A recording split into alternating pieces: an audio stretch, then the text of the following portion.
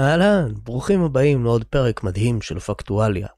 רק תזכרו, הפודקאסט הזה משודר לייב ביוטיוב, אז מדי פעם אני קורא תגובות של אנשים לייב, אם אתם תוהים מי זה כל האנשים שאני מדבר איתם, ומדי פעם אני מדבר על מה רואים עכשיו על המסך, כי ביוטיוב רואים דברים על המסך. אם אתם רוצים לבדוק מה בדיוק רואים על המסך, תלכו ל-www.factualia.com ותוכלו לראות את הערוץ יוטיוב שלנו, פייסבוק, להגיע לטלגרם, עוד 1,001 דברים נפלאים אחרים. תהיו חזקים, אור ואהבה, ואל תיתנו לרעים לנצח. תהנו.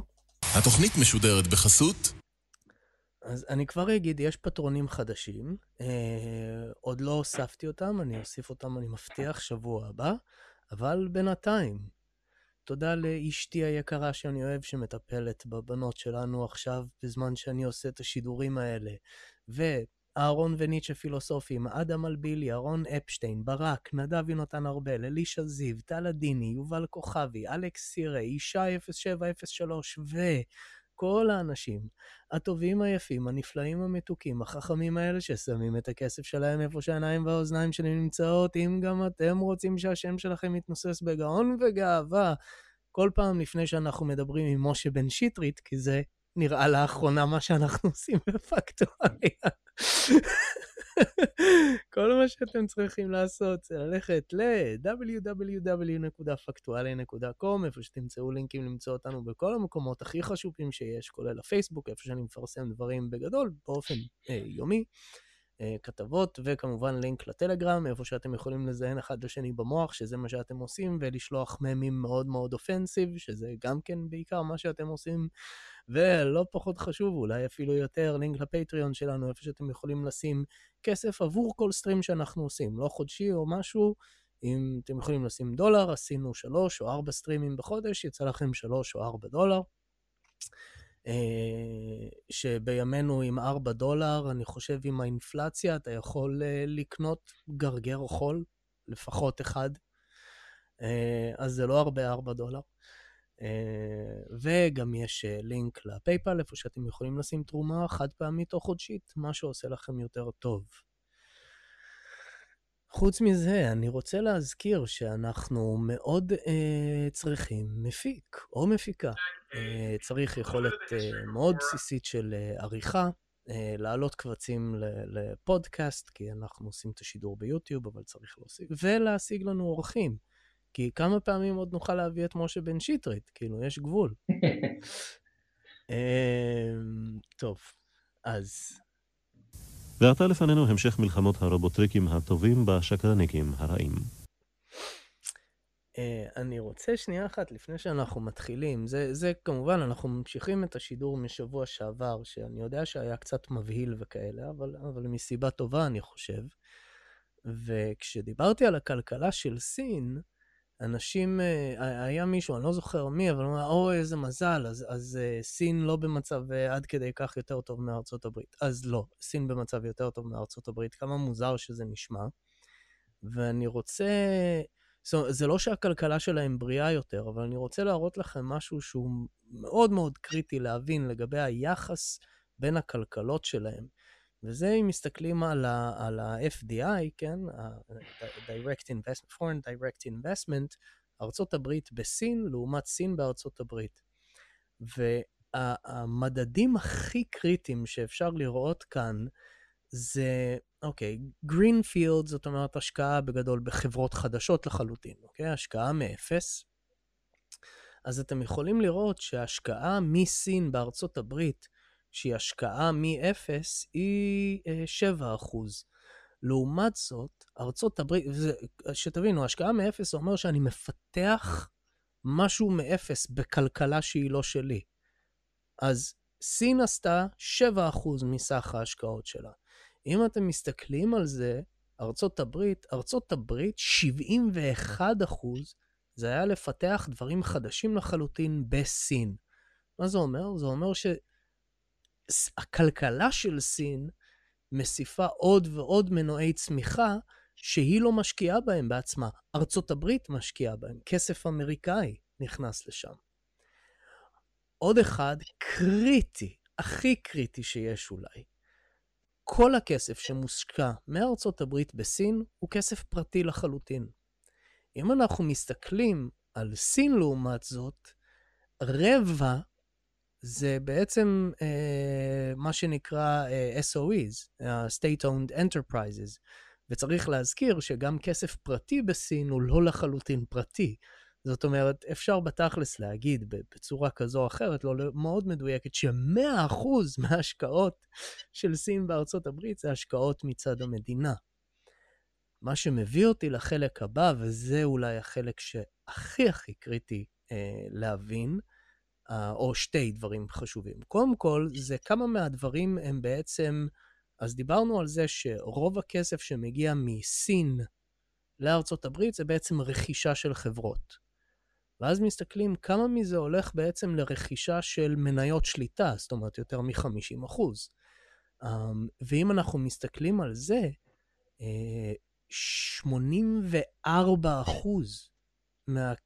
מהקניות של סין בארצות הברית של החברות רוכשות מניות שליטה, הן שולטות בחברות האלה, דה פקטו. וזה לעומת, עכשיו, שוב, הכסף האמריקאי זה 68%, אבל זה לא רק פחות, אלא זה פחות מפחות, כי אמרנו שיש הרבה פחות השקעה בזה, ברכישה, ב-acquisitions. והכי קריטי, השקעה אסטרטגית לעומת השקעה פיננסית.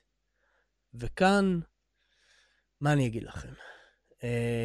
השקעה אסטרטגית, וזה אחד הדברים היותר מוזרים, אני חושב.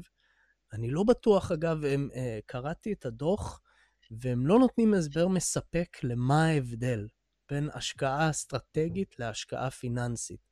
בגדול, מה שהם אומרים זה השקעה אסטרטגית, זה אם אני חברה שמייצרת מחשבים, ואני רוכש חברה שמייצרת שבבים, וההשקעה פיננסית זה אני ברקשר הדווי או בלק רוק, ואני פשוט רוצה לקנות חברה שמניבה הרבה כסף.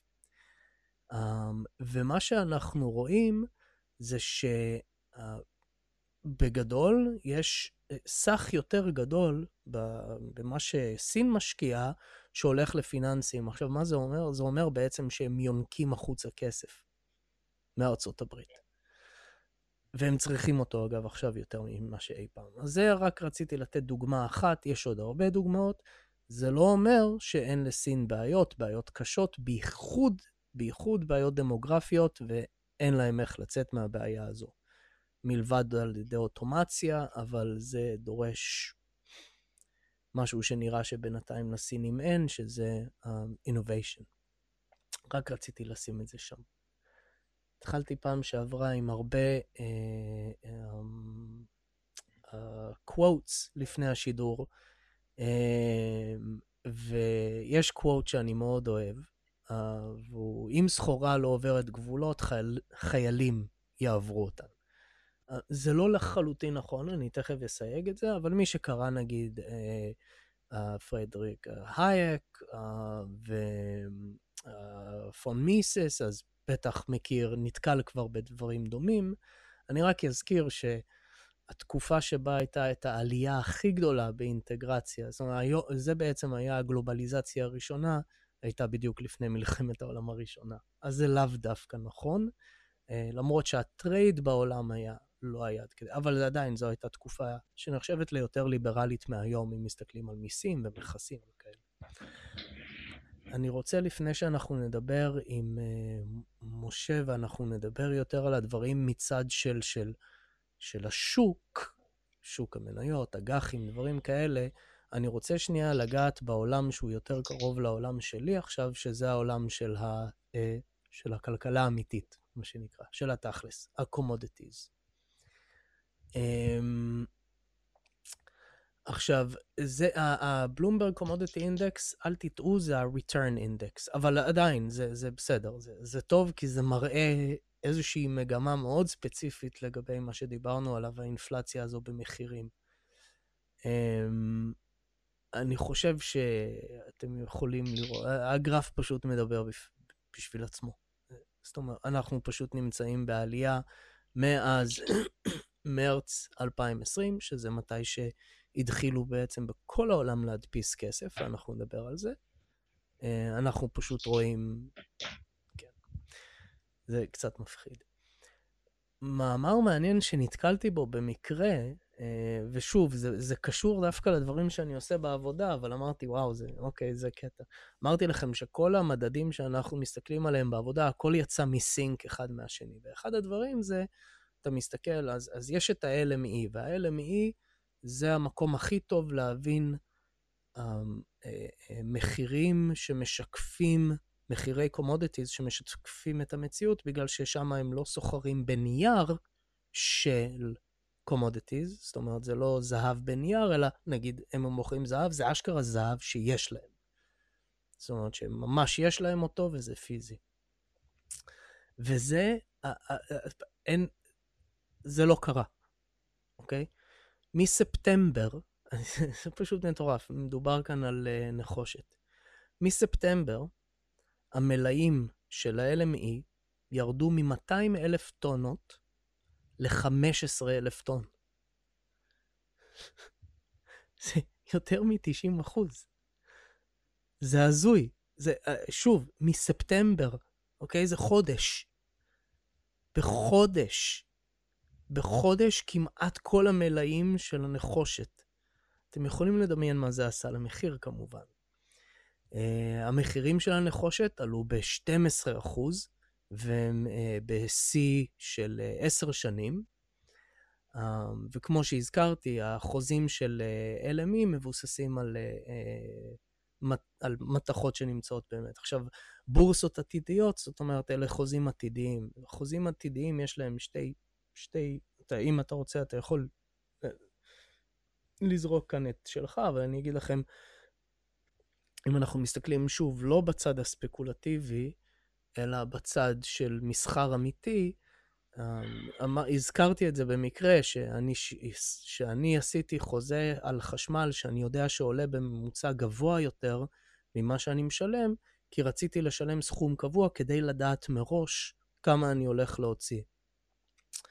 ודבר אחר שהזכרתי, לא קשור, זה שחברות לא רוצות לייצר יותר מדי, כי זה מכת מוות. אתה תמיד תרצה לייצר קצת פחות ממה שאתה אמור, ולא יותר, כי אם זה יותר, אז אתה תפסיד כסף.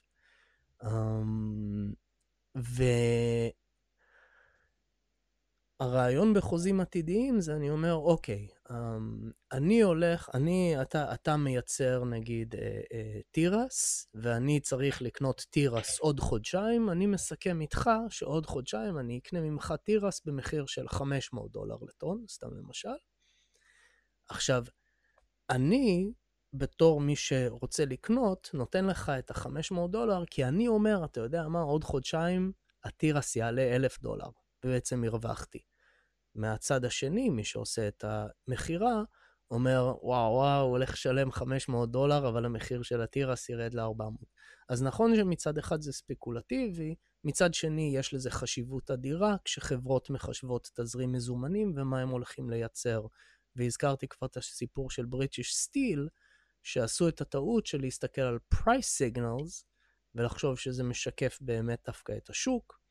הם ייצרו הרבה יותר סטיל ממה שהם היו צריכים, הרבה יותר פלדה. זה לא באמת היה מה שקרה בשוק, והם פשטו את הרגל, אבל זה בגדול.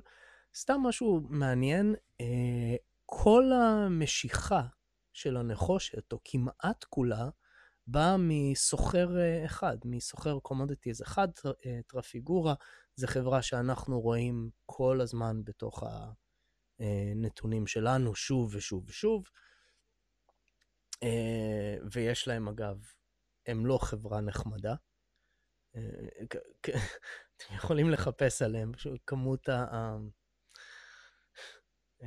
controversies שיש סביבם הוא די מפחיד, ואגב, controversies, ה-LME נמצא בבעלות של ההונג קונג סטוק אקסצ'יינג', שבעצם נמצא במידה כזו או אחרת בבעלות של סין, והיה כאן סיפור מעניין לפני, לא מזמן, שההונג קונג סטוק אקסצ'יינג' ניסה לקנות את הלונדון סטוק אקסצ'יינג', שזה אחת הבורסות הכי חשובות בעולם, זה לא עבד להם.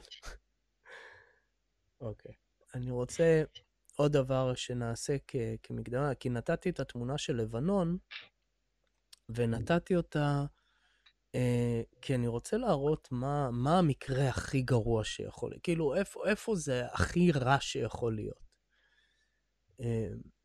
לפני שאני עושה את זה, כאילו, מה שקורה בלבנון זה טרגדיה אמיתית, ואני כן רוצה ככה לתת איזה מהתנ"ך בכל זאת. בנפול אויבך אל תשמח, ומי שיקרא את הפסוק המלא, בעצם מה שהפסוק אומר זה, אל תשמח להעיד, כי בסוף זה גם יקרה לך, כן? או עלול לקרות לך.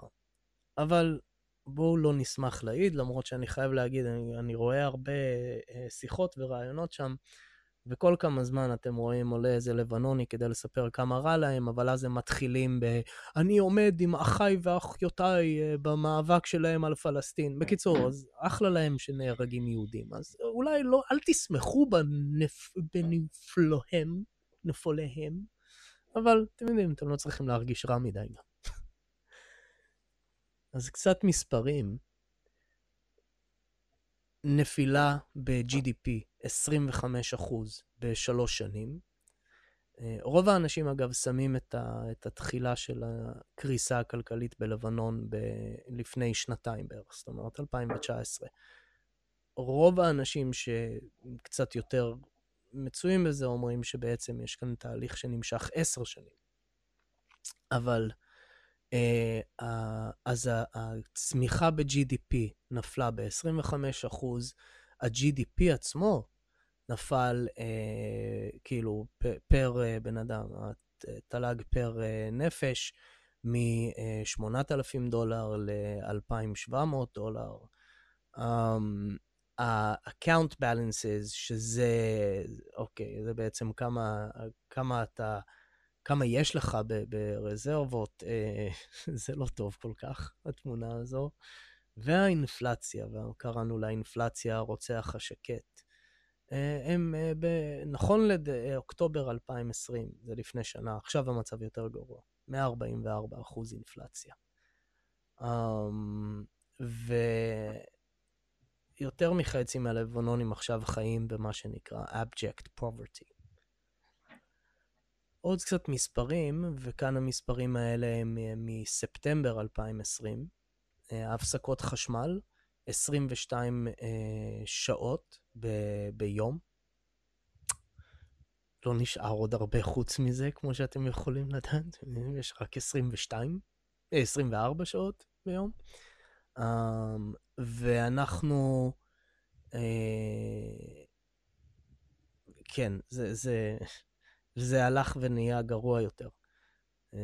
מה שמטורף זה רוב הדברים שם מונעים על ידי גנרטורים, בגלל שמלכתחילה אף אחד לא שמח על החשמל, ושם הבעיות באמת הולכות רחוק אחורה בזמן.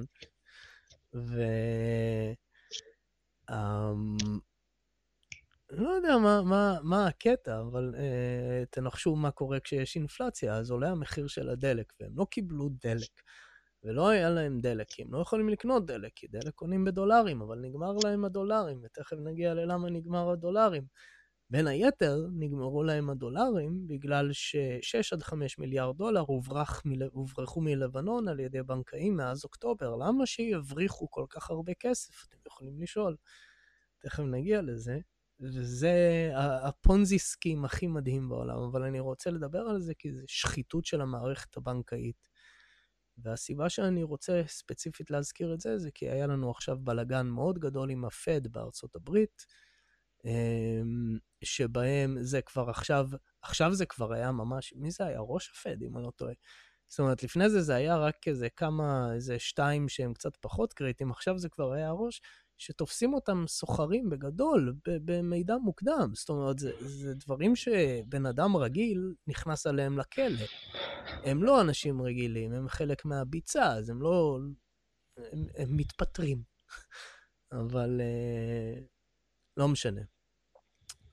היה כמובן את הפיצוץ האדיר בנמל שם, אם אתם חושבים שזה משהו אחר מלבד, אוקיי, מה שהתפוצץ שם, כמובן אני כל פעם שוכח, זה אמוניום נייטרייט, שזה בגדול מה שנקרא חומר הנפץ של הטרוריסטים, זה חומר שמאוד קל להשיג, משתמשים בו בדשן, הסיפור איך שהוא הגיע לשם זה באמת אחד מהדברים המצחיקים ביותר שיש, כי זה כזה, מגיעה ספינה ופתאום היא מתקלקלת.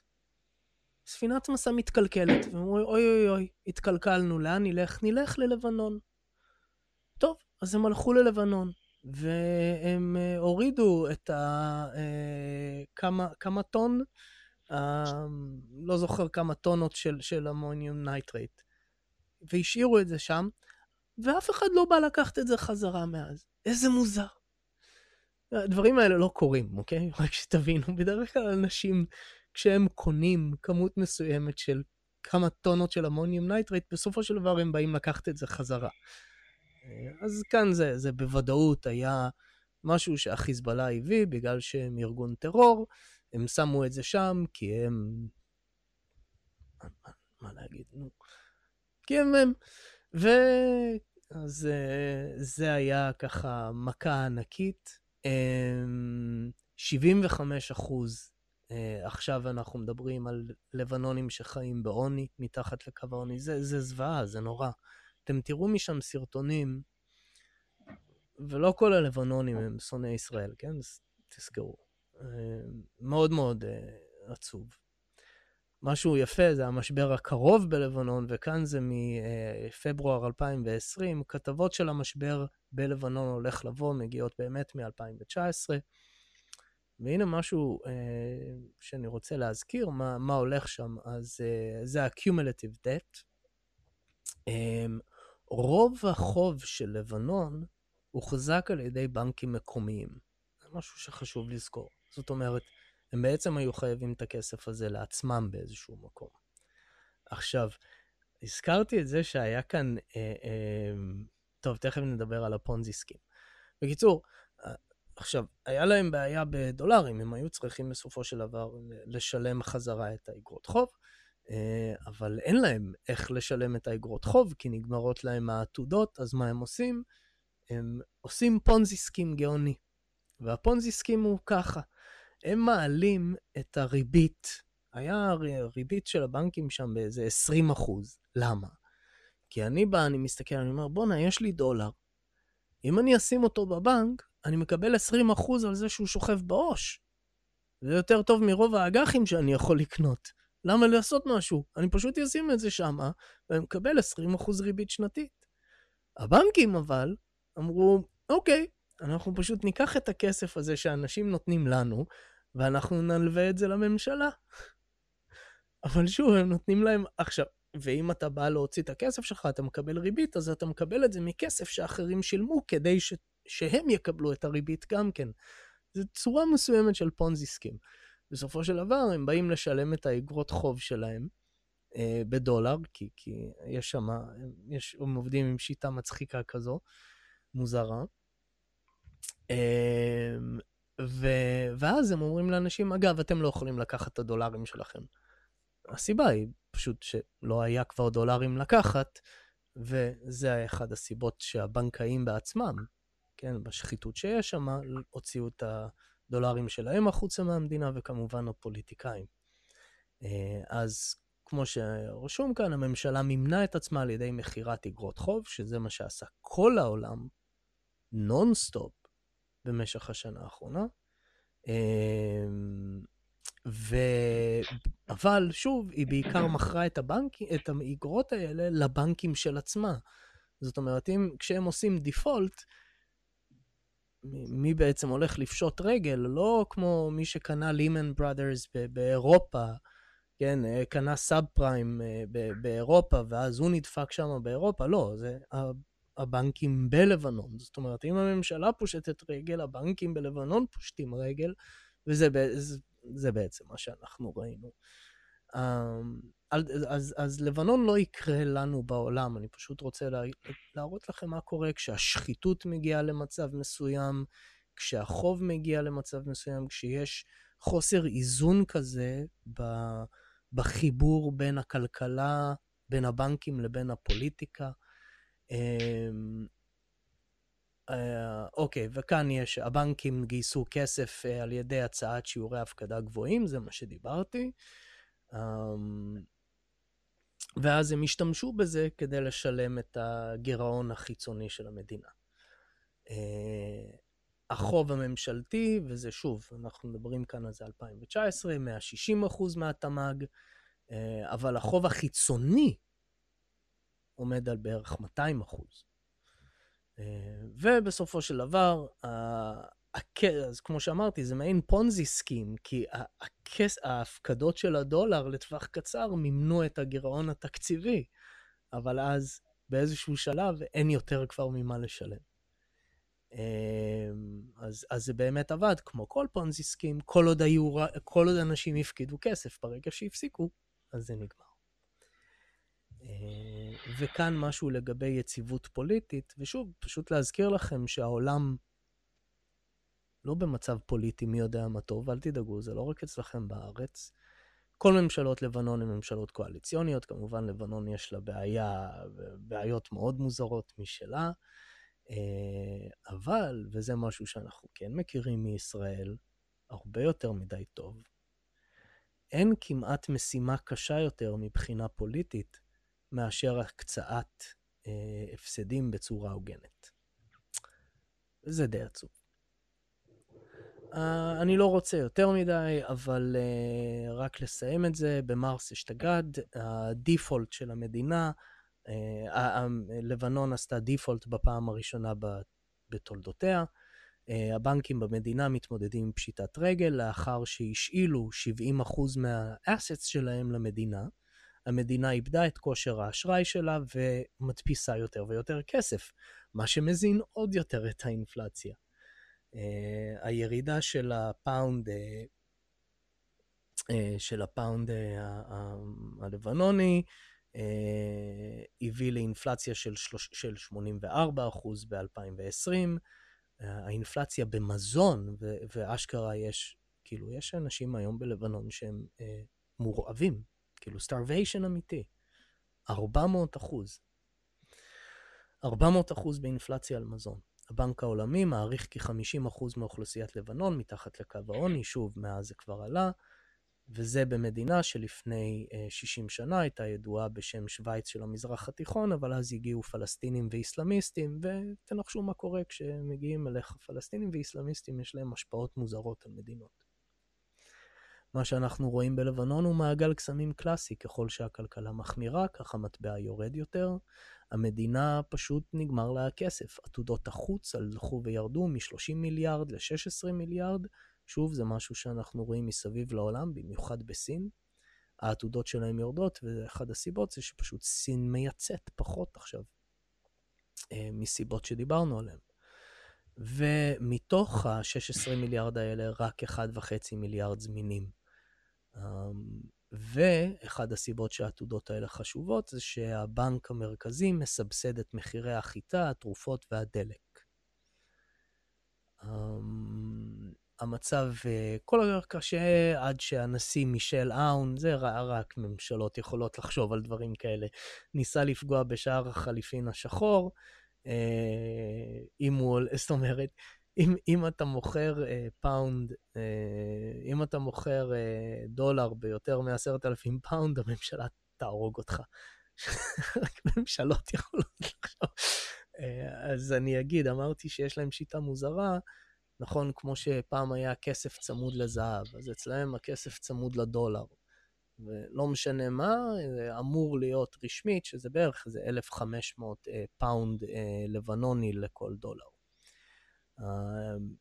לא משנה באיזה צורה מסתכלים על המצוקות הכלכליות של לבנון, אי אפשר להתנתק מהפוליטיקה של המדינה, וזה בכל מקום בעולם.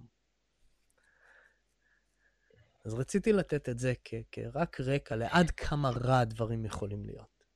אז עשיתי שידור שבוע שעבר לדבר על כל הסימנים הלא טובים שקורים בכלכלה. באמת מדאיגים, מאוד מאוד מדאיגים. היה לנו ישיבת בורד ביום שישי, כולם מתכוננים למשהו. כולם. אין עסק היום בעולם שלא מתכונן למשהו. כולל אנחנו שלא מתעסקים בכלל בטובין, אבל בגלל שאנחנו נותנים שירותים לחברות שכן מוכרות דברים, אנחנו אומרים, אוקיי, צריך איכשהו לגדר את עצמנו. ואחד הדברים שאני רוצה לעשות היום, חוץ מזה שנדבר על עוד אינדיקטורים ודברים שאתה יותר מהעולם שלך, פחות מהעולם שלי, של supply chains ו-commodities, אני כן רוצה שלפחות ניתן לאנשים רעיונות על איך מגדרים את עצמך בעולם כזה. כמובן, אנחנו לא יכולים לתת ייעוץ השקעה או ייעוץ כלכלי, ואגב, זה לא רק בגלל שזה טכנית, אני חושב נגד החוק, אלא פשוט כי זה כמו רפואה. כל בן אדם יש לו את אם אתם צעירים ויש לכם disposable income, אתם תתנהגו אחרת מאשר אם אתם בגיל שלי, עם משפחה, וה-disposable income שלכם נמוך יותר, לעומת אם אתם פנסיונר שיש לו כספים מהפנסיה, כאילו אין חוק אחד לדברים האלה. יש אנשים שצריכים יותר לגדר את עצמם, אבל אנשים צעירים יכולים לקחת יותר סיכונים, ואולי לעשות כסף מנפילה גדולה. זאת אומרת, אבל אנחנו פשוט ניתן דברים שאולי קרו בעבר. אז אחרי השידור הקודם, אני אידיוט, עשיתי כל כך הרבה עבודה בלהכין את השידור, שפשוט בכלל לא עלה על דעתי אפילו להזמין את אדון שטרית. ואז אני כזה ברגע האחרון אני אומר לו, אגב, יש לי שידור על משהו שיכול להיות שיהיה לך משהו להגיד עליו. אז משה רשם, אתה רוצה לקרוא את זה בקולך הענוג, את מה שרשמת לי כתגובה? יש לי כל כך הרבה מה להגיד, אתה צודק כמובן בגדול. אני רואה דברים גם בעיניים של כלכלן וגם בעיניים של סוחר בורסה. שמע, כמו שאמרת, אני חייב, תראו, בהמשך לדבר האחרון שאמרת דווקא לגבי התחזיות, אנחנו יודעים לחזות בצורה כל כך גרועה, במיוחד את העתיד. אמר מי שאמר. כן, ניתן את הזה שוב, כי אני השארתי את זה. אז זה מה שנתתי, הקוואטס שנתתי פעם קודמת, שהשוק ניבא 9 מתוך 5 המיתונים האחרונים, שזה מהמאה ה-19 הקוואט הזה. מרק טוויין, כמובן, קשה לנבא נבואות, במיוחד לגבי העתיד. ומישהו כאן מהצופים שלנו רשם את זה, וממש אהבתי. הנבואה ניתנה לשוטים. אני מסכים. אוקיי, טוב. שלחת לי גרפים, אז אני... כן, שלחתי לך כמה גרפים. תגיד לי מה להראות כשאתה רוצה שאני אראה, ואני אראה. לא, זה בסדר, בסדר. שים את זה ברקע, סך הנכסים במאזן של הפה, זה... בוא נחזור לשידור האיקוני שלנו, שלדעתי היה השידור השני שלנו ביחד. אני מדבר על השידור ההוא כשהדם ברחובות, אז במרץ, מרץ 2020, שאתה באת וסיפרת לי על ירידה של 1% בתוצר, ואני אמרתי לך, איפה אתה חי? זה הולך להיות 30%, ואני פה מאוד עדין. וזה כן, זה היה בערך ברמה הזאת. אם היית מראה לי אז, עכשיו לגבי, למה אני אומר את זה? כי אם היית מראה לי, אומר לי, תשמע, באותו יום, מוצא שדיברנו, יום שישי זה היה, סליחה, זה יום שישי בערב, שדיברנו שכעבור 1.5 שנה, אנחנו נהיה במקום בו אנחנו נמצאים עכשיו, הייתי אומר לך, אחי, אתה הוזה, אין סיכוי בחיים, אנחנו כאילו הולכים לאיזה מיתון פסיכי מטורף, אנשים הולכים להיות כאילו עניים וזה, תשמור את הכסף שלך, קרוב לחזה, ואל תקנה כלום, תחכה, אתה יודע, תתחיל לקנות, אתה יודע, תיתן 20 סנט לדולר, 10 סנט לדולר, אתה יודע, ככה תתעשר. אז כן, זה היה הלך המחשבה שלי. אז צדקתי בנושא אחד, וטעיתי בענק. תשמע, אי אפשר יותר לטעות. אנחנו בשיא כל הזמנים, בערך בכל דבר שאתה לא מסתכל עליו. אנחנו בשיא כל הזמנים. ונחזור לגרף, בוא נראה למה. אנחנו דיברנו ביום שישי. במוצאי שבת, הפדרל רזרב הודיע על איזושהי התחלה של תוכנית רכישות. ביום ראשון הוסיף עוד 15 תוכניות שונות, כן. כאילו 24 שעות אחרי, וביום שני המסחר נפתח במינוס 10%, כאילו שיא הפאניקה וזה, אבל משם זה בערך סימן את התחתית, משם אנחנו רואים התפוצצות של כל השווקים כלפי מעלה, בהתחלה תיקון ואחרי זה עבר מעבר לתיקון, ואנחנו מנסים להבין למה ומגרדים בפדחת, וזאת הסיבה. אנחנו מסתכלים על סך הנכסים במאזן של הפד זה הפדרל רזרב, זה הבנק המרכזי האמריקאי, אנחנו רואים, בואו נסתכל מצד שמאל, אנחנו רואים איזושהי קפיצה קטנה לפני 2010, אתם רואים איזו קפיצונת כזאת בהשוואה למה שזה היום, זה המשבר של 2008, זה חילוץ הבנקים, זה התחלת הדפסת הכספים, זה תהליך שנמשך עד בעצם סוף 2018, כאשר התחילו רכישות של נכסים, כל מיני QE1, QE2, QE3, ואנחנו כבר נמלות ב-QE4 כבר. QE, Quantitative Easing. Quantitative Easing, למה בכלל הגיעו לשם? כאילו עד עכשיו לא טיפלו במשברים פיננסיים על ידי זה שבא הבנק המרכזי ורוכש נכסים. איך טיפלו? עשו דבר אחר שנקרא הורדת ריבית.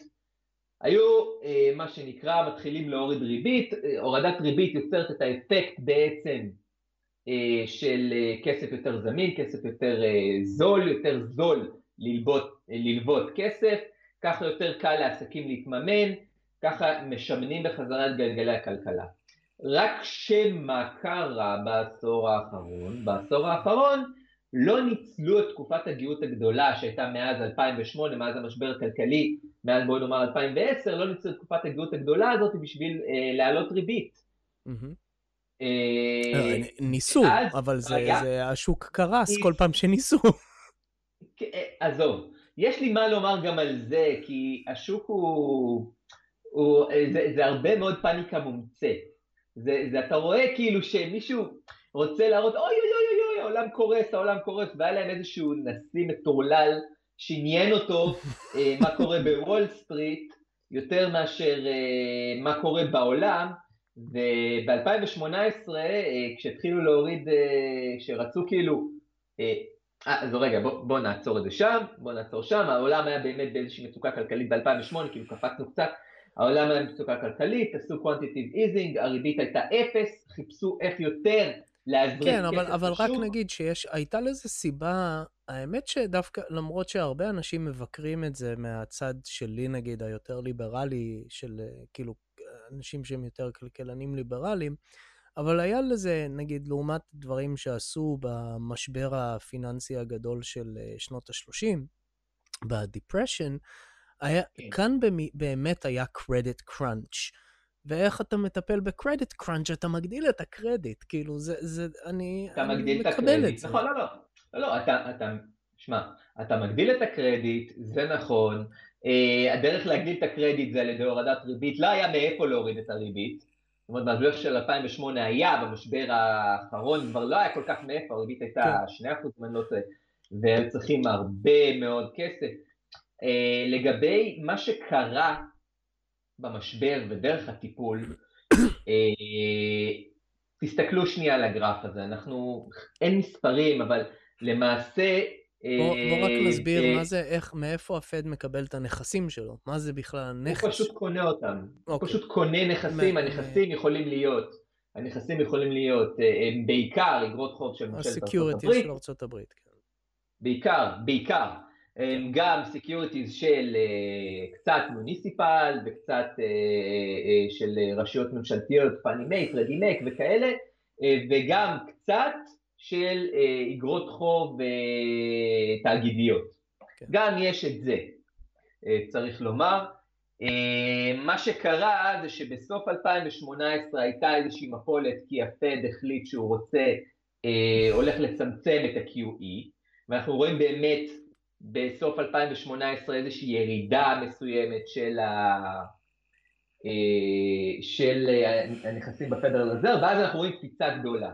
עכשיו, הקפיצה הגדולה הזאת, אני מסכים איתך, היא הייתה נדרשת. מה שקרה במשבר הנוכחי, במשבר האחרון, והסיבה שהייתה מפולת כל כך גדולה, זה כי אנשים היו צריכים כסף, אנשים נכנסו ללחץ, אנשים הפסיקו לעבוד, אנשים לא ידעו איך הולך להיות המחר שלהם, הם רצו כסף עכשיו כאיזשהו ביטחון. זה דבר אחד. דבר שני שקרה, שאנשים ישבו בבית ולא יצאו לעבוד. כן. הייתה נפילה של 25, 30, 35% בתוצר, נפילה אמיתית של אנשים, אתם זוכרים איך היינו, לא יצאנו מהבית, פחדנו לצאת מהבית. אז באו הבנקים המרכזיים בהובלת הפדרל רזרב ואמרו, אוקיי, אנחנו נמצאים כאן בפאקינג בור, מה שאנחנו הולכים לעשות, לאנשים לא יהיה כסף לאכול אם אנחנו לא ניתן להם את הכסף הזה, לחברות לא יהיה כסף להתקיים, לא יהיה כסף למחזר את החובות שלהם, אם אנחנו לא ניתן להם את הכסף הזה, אז בואו ניתן להם את הכסף הזה, ובעצם מה שהם אמרו, אנחנו נדפיס דולרים, כדי לחסות על התוצר האמיתי שלא יוצר. אנחנו נעשה את זה אבל בצורה רגעית. זאת אומרת, אנחנו נעשה את זה בצורה, תראו, יש קפיצה מאוד גדולה, ושם זה היה צריך להיעצר. אחרי הקפיצה הגדולה, שבעצם אנחנו רואים מיד חודש אחרי מרץ, אפריל, מאי, שאנשים במאי התחילו לצאת מהסגרים בישראל, בארצות הברית, באירופה, מהסגרים הגדולים הראשונים המוחלטים, הפחד ברחובות, התחילו לצאת שם, לדעתי זה היה צריך להיעצר, וזאת הטעות. לא עצרו את זה שם.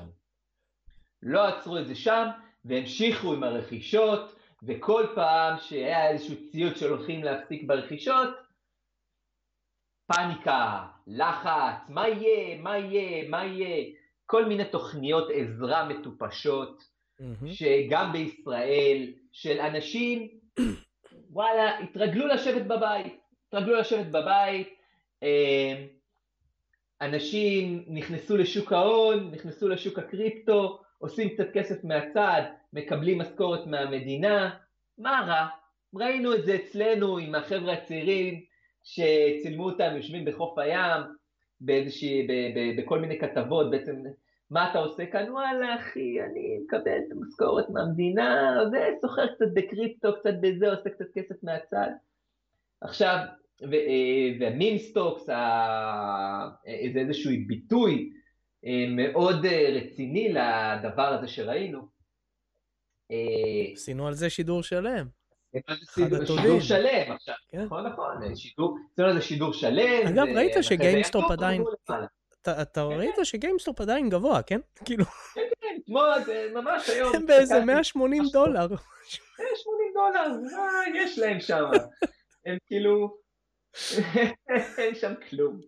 עזוב, אז תראו.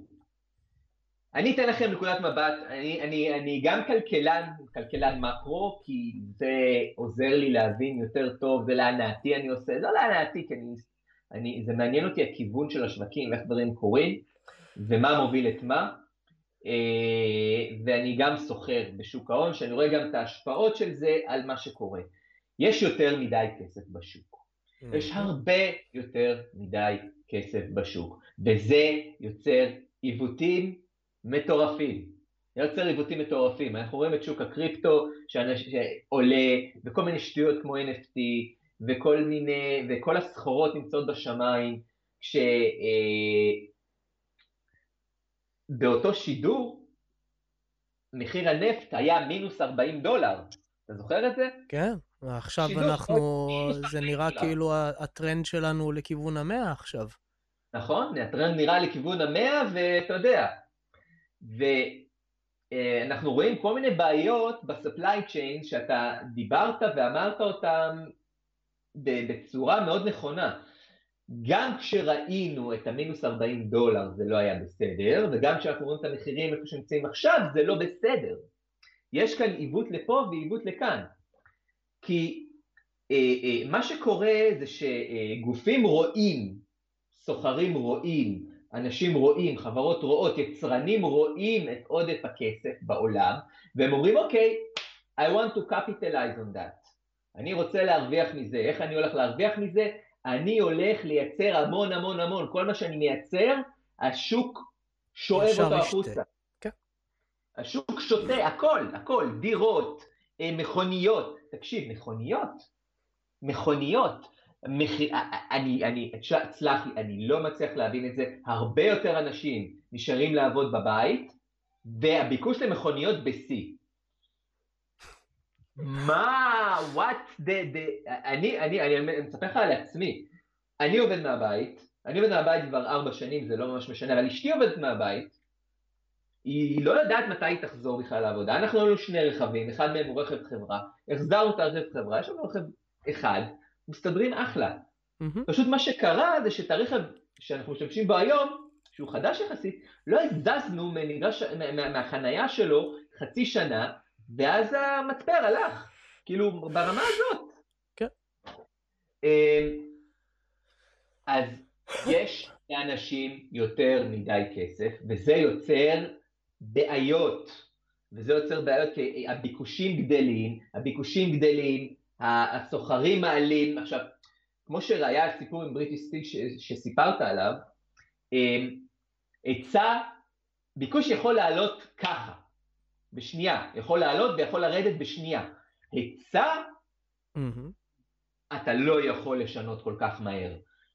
למה, אתה זוכר למה מחיר הנפט היה מינוס $40? נו. איך זה יכול להיות? כי לא היה איפה לאחסן אותו, היה יותר מדי, ייצרו המון, הביקוש ירד לאפס בכל העולם, ביקוש ירד לאפס, ולא היה איפה לאחסן אותו, ועלות האחסנה הייתה $40, 40, 50, $60 לחבית. זה היה מחיר האחסנה, זה מחיר שלילי. אמרו כאילו, ועכשיו יש בדיוק להפך. אז עצרו את הייצור, הורידו את התפוקה, ועכשיו פתאום יש ביקושים מטורפים, הביקושים עולים בצורה מטורפת, אין מספיק היצע, אז המחירים עולים, המחירים ירדו למינוס, המחירים עכשיו בפלוס. ככה זה בכל דבר שאתה רואה, רואים את זה בעיקר, אנחנו רואים את זה בשוק השבבים, שזה, אני לא יודע, אני מסתכל על, בתחילת המגפה התחלתי לעקוב אחרי ערוץ שנקרא Linus Tech Tips. איך? Linus Tech Tips, LTT. אוקיי. Linus Tech. זה מישהו, זה בחור קנדי, שיש לו אימפריית, כל עושה ביקורות על מחשבים וכאלה. אני איש הרי מחשבים בבסיס שלי, אז זה עניין אותי. והוא התחיל לדבר כאילו אחרי, על צ'יפ שורטג', על איך אי אפשר להשיג בכלל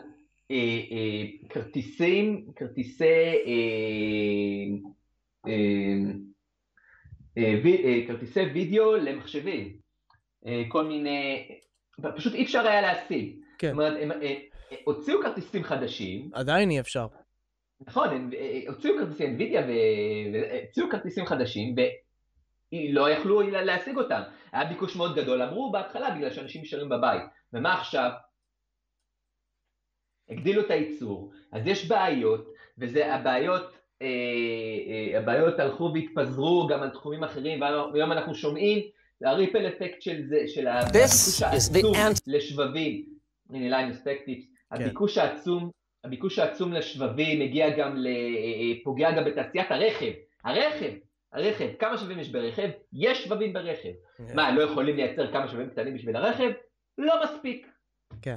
לא, אז שם הבנתי שאחד הדברים שקרו, וזה גם כן משהו שקשה קצת להבין בתעשייה שקורה, זה שפשוט הם עשו הסבה, הם אמרו, טוב, אנחנו נעשה הסבה של שבבים לשווקים אחרים, ואתה ממש עושה שינויים בפסי ייצור, ועכשיו לשנות חזרה זה לא פשוט, אבל אם רוצים דוגמה ממש מדהימה לזה, היה עלייה הזויה במחירי חלב למסעדות בארצות הברית.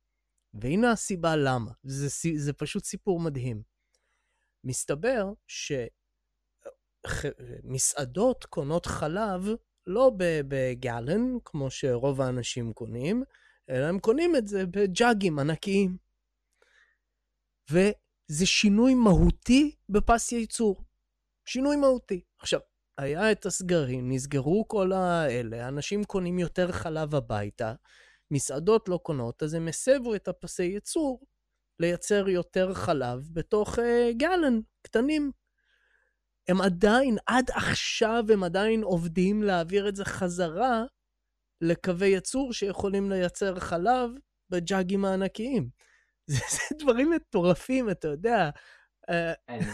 לא, אתה ממש מתאר את הבעיה שאנחנו רואים עכשיו, את הקצה שלה, וכל הסיפור התחיל כאן.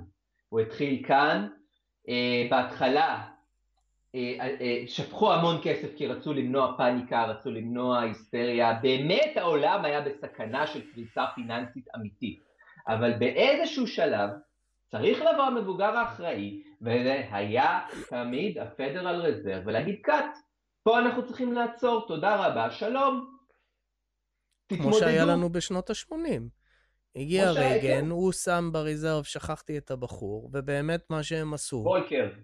כן, ואז מה שהם עשו, זה שמו לזה סוף, והאינפלציה ירדה, ודברים התייצבו. נכון. ואז קיבלנו את ברננקי, אוי, לא ברננקי. גרינספן. לא, ההוא שבא עם טראמפ, שכחתי איך קוראים לו. זה כאילו מי שהחליף את ברננקי. ועכשיו מי שיש לנו... יושבים לנו עכשיו, אגב, בפד, אנשים שאשכרה לוקחים ברצינות את ה-Modern Monetary Theory הזה, את ה-MMT, נכון. שזה אחד הדברים הכי הזויים שיש, כאילו, נכון. איך בן אדם שסיים אוניברסיטה, למד כלכלה, יכול לקחת ברצינות משהו כזה, שאנשים, רק להסביר לאנשים, ה-MMT, מה שהוא טוען זה, שאין בכלל משמעות לחוב של מדינה, נכון. אין משמעות. אין לזה שום משמעות, והמדינה חייבת להדפיס כסף כל עוד האבטלה היא, כדי להוריד את האבטלה, עד לרמה, טוב, יש אבטלה אפקטיבית ואבטלה נגדית, לא משנה, אבל בגדול הרעיון זה שאם יש לך אבטלה, מה שאתה צריך לעשות זה פשוט להדפיס כסף. תדפיס, ואין לזה שום משמעות. ויש אנשים היום בפד שאשכרה, אחד הדברים שמפחדים זה שהג'רום פאוול הזה הוא לא מהסקול של ה-MMT, אבל יש מי שיחליף אותו, אם הוא אף החוצה, היא כן. אני כל פעם שוכחת, יש את הילן הזו, ויש את ג'רום פאוול, ויש... ילנה. כן, ועכשיו כשהתחילו פתאום להעיף אנשים מהפד, בגלל זה שהם סוחרים במסחר... בידע פנימי, אחד התיאוריות קונספירציה בתוך, אתה יודע, הקבוצה שלי של אנשי הכלכלה ביוטיוב שעושים סרטונים, זה שבעצם מה זה קונספירטיבי, אבל אתה יודע, דברים כאלה קרו בהיסטוריה, זה לא יהיה משהו עד, כאילו, זה יכול לקרות. זה בעצם הביידניסטים, מנסים להיפטר מאנשים שלא מאמינים ב-MMT, בגלל שהם רוצים לממן את ה$3.5 טריליון שביידן אמר שיעלה 0. כאילו, כן, אנחנו הולכים לממן חבילה ב$3.5 טריליון שתעלה. זאת הבעיה. עכשיו, בוא נעצור, זה בדיוק הובלת אותי למה שאני רוצה להגיד. זאת הבעיה. הבעיה היא שמתמכרים לדבר הזה, הבעיה היא אינפלציה זה כמו משהו שמאוד קשה, זה כמו גלגל תנופה. יצא לך פעם לסובב גלגל תנופה, נורא קשה לסובב בהתחלה, זה נורא, אבל ברגע שאתה מתחיל לסובב אותו, אז זה בלתי אפשרי לעצור, וזה בדיוק הסיפור של האינפלציה. עכשיו, הם מספרים לנו שהאינפלציה תחת שליטה, וזה רק מקומי, ויש בעיות. טרנזיטורי, כן, זה מה שמבין, the inflation is transitory, אז האינפליישן היא לא טרנזיטורי. ויש פה בעיות, ברגע שיש יותר מדי כסף זה גורם לעיוותים, ואנחנו מתחילים לראות את זה צץ בכל מיני מקומות שאנחנו לא חלמנו שנראה אותם צצים, ואני יכול גם לומר לך שהמשבר הפיננסי שיבוא בקרוב, כי אין דרך אחרת. תראו, התפיסה שלי אומרת, בסופו של דבר, נעלמו בערך 50% תוצר של שנה מסוימת בכל העולם, אוקיי? זה בערך מה שנעלם. 50% תוצר של שנה נעלם. נעלם? אין, לא קיים, לא ייצרו, אנשים ישבו בבית, קיבלו כסף מהמדינה, אוקיי? לא קרה, לא קרה דבר, כאילו, איפה הכסף? לאן זה נעלם? איפה אנחנו רואים את הפגעים של החוסר בתוצר הזה? לא רואים את זה, כי הזריקו פה הרבה מאוד כסף לשוק. עכשיו, הכניסו אותנו לחובות על בסיס הכסף ההוא, מתישהו צריך להחזיר את החובות. עכשיו בוא נשאל את השאלה כזאת. שנייה, אני רק אעצור, אבל על להחזיר חובות, אחד הטענות שלהם היו, זה שההחזר חובות, בעצם להחזיר חוב, יש לזה אפקט דיפלציוני עליך. כי אתה יודע, הכלכלה הכניסה דולר, אבל $0.50 אתה צריך להחזיר בחובות, אז בעצם רק הכנסת $0.50, אז בעצם יש לך אבל... עכשיו יש אפקט אינפלציוני, בעתיד יהיה אפקט דיפלציוני, אבל בוא נשאל אותך שאלה כזאת, אוקיי? בוא תראה את המפלצת שיצרו כאן. בוא תראה את המפלצת שיצרו כאן, ובוא תראה מה יקרה שינסו לעצור את גלגל התנופה המטורף הזה שהתחילו להזיז אותו. התחילו להזיז אותו, הוא כבר התחיל לזוז, אנחנו רואים אותו צץ, קופץ בכל מיני מקומות, במקומות היותר מהירים, כמו שוק המניות, כמו קריפטו וכל מיני דברים כאלה, אנחנו רואים את זה כי מאוד קל להעלות מחירים שם, אוקיי? אנחנו נראה את זה מתגלגל גם למקומות אחרים. עכשיו, נקטע לי חוט המחשבה. בוא נראה את מה שבעצם הולך להיות, אוקיי? אנחנו כאן, העתיד, אוקיי, בסדר. רציתי לדבר על העתיד. רגע, דיברנו על חובות, אז נכון. גם יראה את הגרף הזה ששלחת. כן, תראה גם את הגרף הזה, תשואת אגרות חוב ל10 שנים בארצות הברית. אתם לא רואים, כאילו אין כאן איזושהי דרמה מיוחדת, היינו למעלה, ירדנו למטה. הריבית של הפד היום היא 0.1%, אוקיי? הם צופים שבעוד 10 שנים הריבית תהיה, כאילו ממוצע, כאילו הריבית של אגרות חוב ל10 שנים תהיה 1.64, כאשר אם אנחנו מסתכלים מה היה באוגוסט 2020, היא הייתה בערך 0.5%. זאת אומרת, עלה 1% בשנה מאוגוסט 2020, אוקיי? 1% לשנה בשנה וקצת, זה מה שעלה. מבחינת מחיר זה ירידה במחיר של 7% למי שהחזיק איגרת חוב ל10 שנים של ממשלת ארצות הברית, זה בערך ככה. אם החזקת באוגוסט 2020 איגרת חוב של ממשלת ארצות הברית, היום אתה מחזיק הרבה פחות. מה קרה, אוקיי? בוא נחזור שנייה אחורה למה קרה מבחינת הגלגל תנופה הזה שהתחיל לרוץ. האינפלציה התחילה לעלות,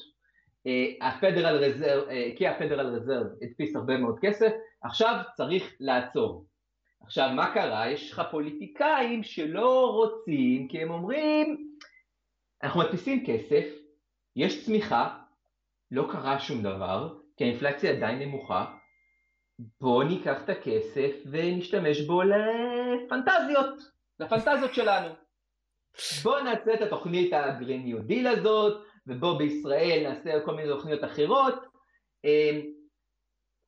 הדבר הנכון לעשות, זה לעשות משהו שייצר לך איזושהי תשואה עתידית, השקעה בתשתיות. כאן רוצים לחלק כסף לאנשים, אוקיי? למחול על חובות. עכשיו בוא נשאל אותך שאלה כזאת, אתה דיברת ושם רציתי להגיע, אתה דיברת על, בנוגע ללבנון, שהמדינה חייבת לעצמה. כן. גם כאן, משרד האוצר האמריקאי מנפיק אגרות חוב, שקונו אותם הפדרל רזרב.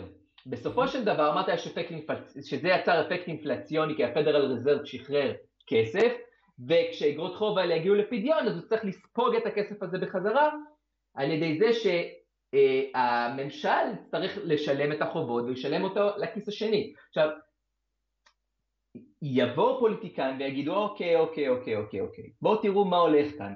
אנחנו, העם האמריקאי, משלם לפדרל רזרב כסף. זה נראה לכם הגיוני שהעם האמריקאי ישלם לפדרל רזרב כסף?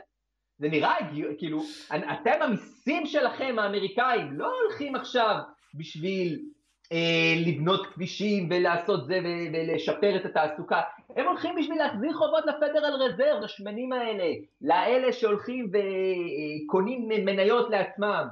אתה מבין? זאת אומרת, זה מה שהולך להיות.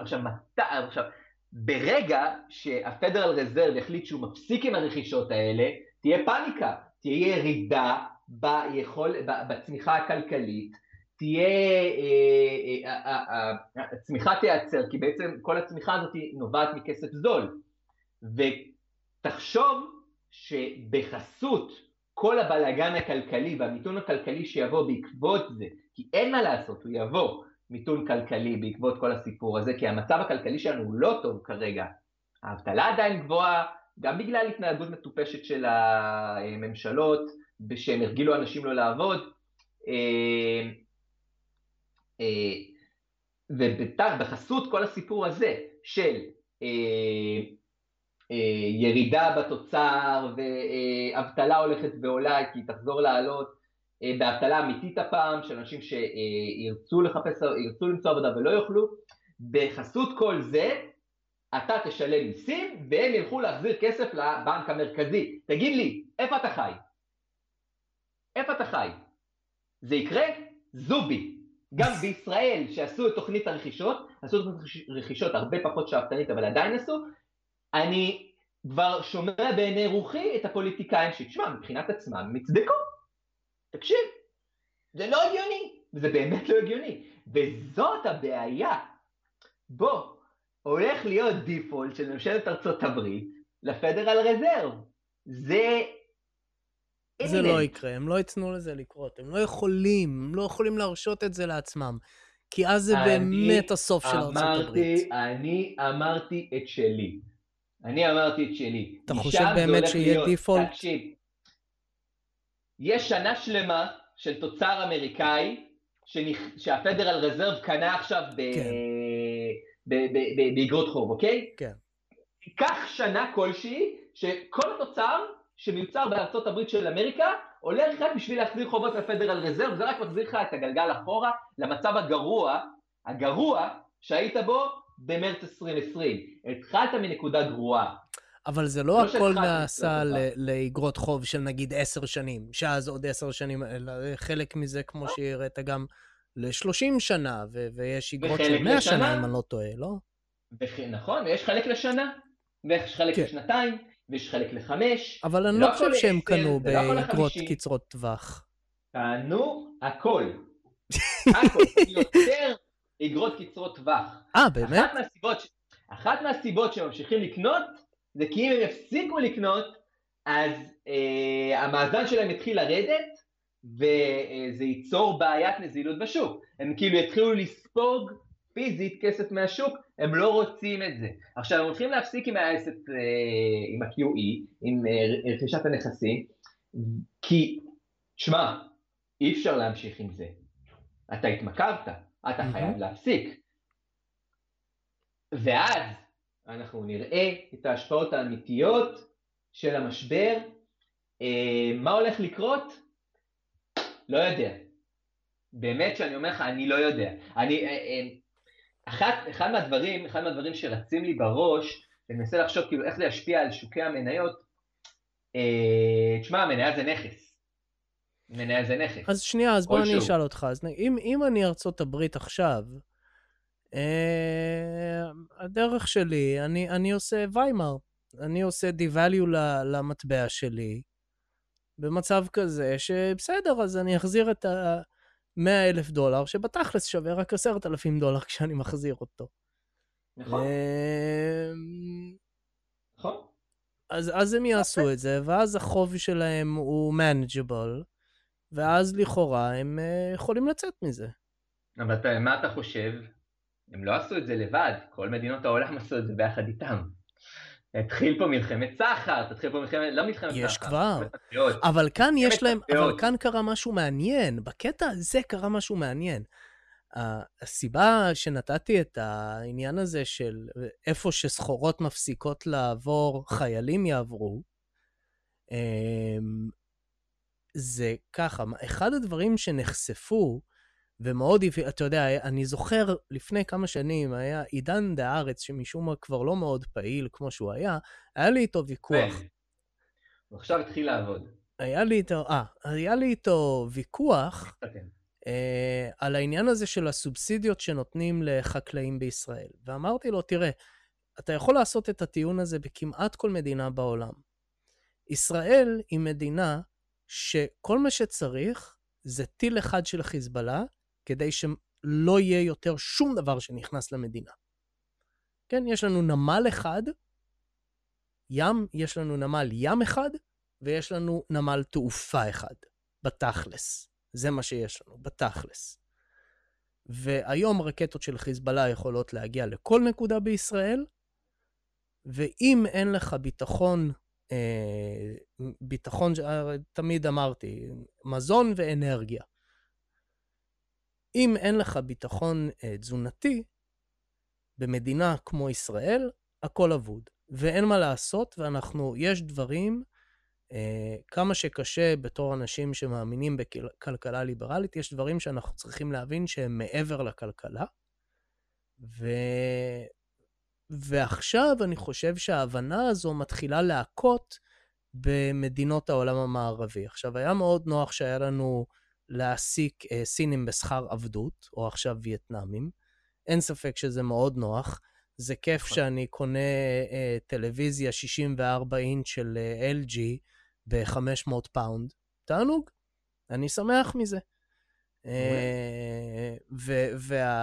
ואיפה שמיוצר, הרכיבים רובם אגב לא מיוצרים בסין, אבל ההרכבה היא בסין, ההרכבה זה החלק היקר, כי זה מה שנקרא ב-value chain, זה איפה שנעשה הכי הרבה value, אבל אם אתה שם עושה את זה בהכי פחות כסף, אז יצא לך אחלה.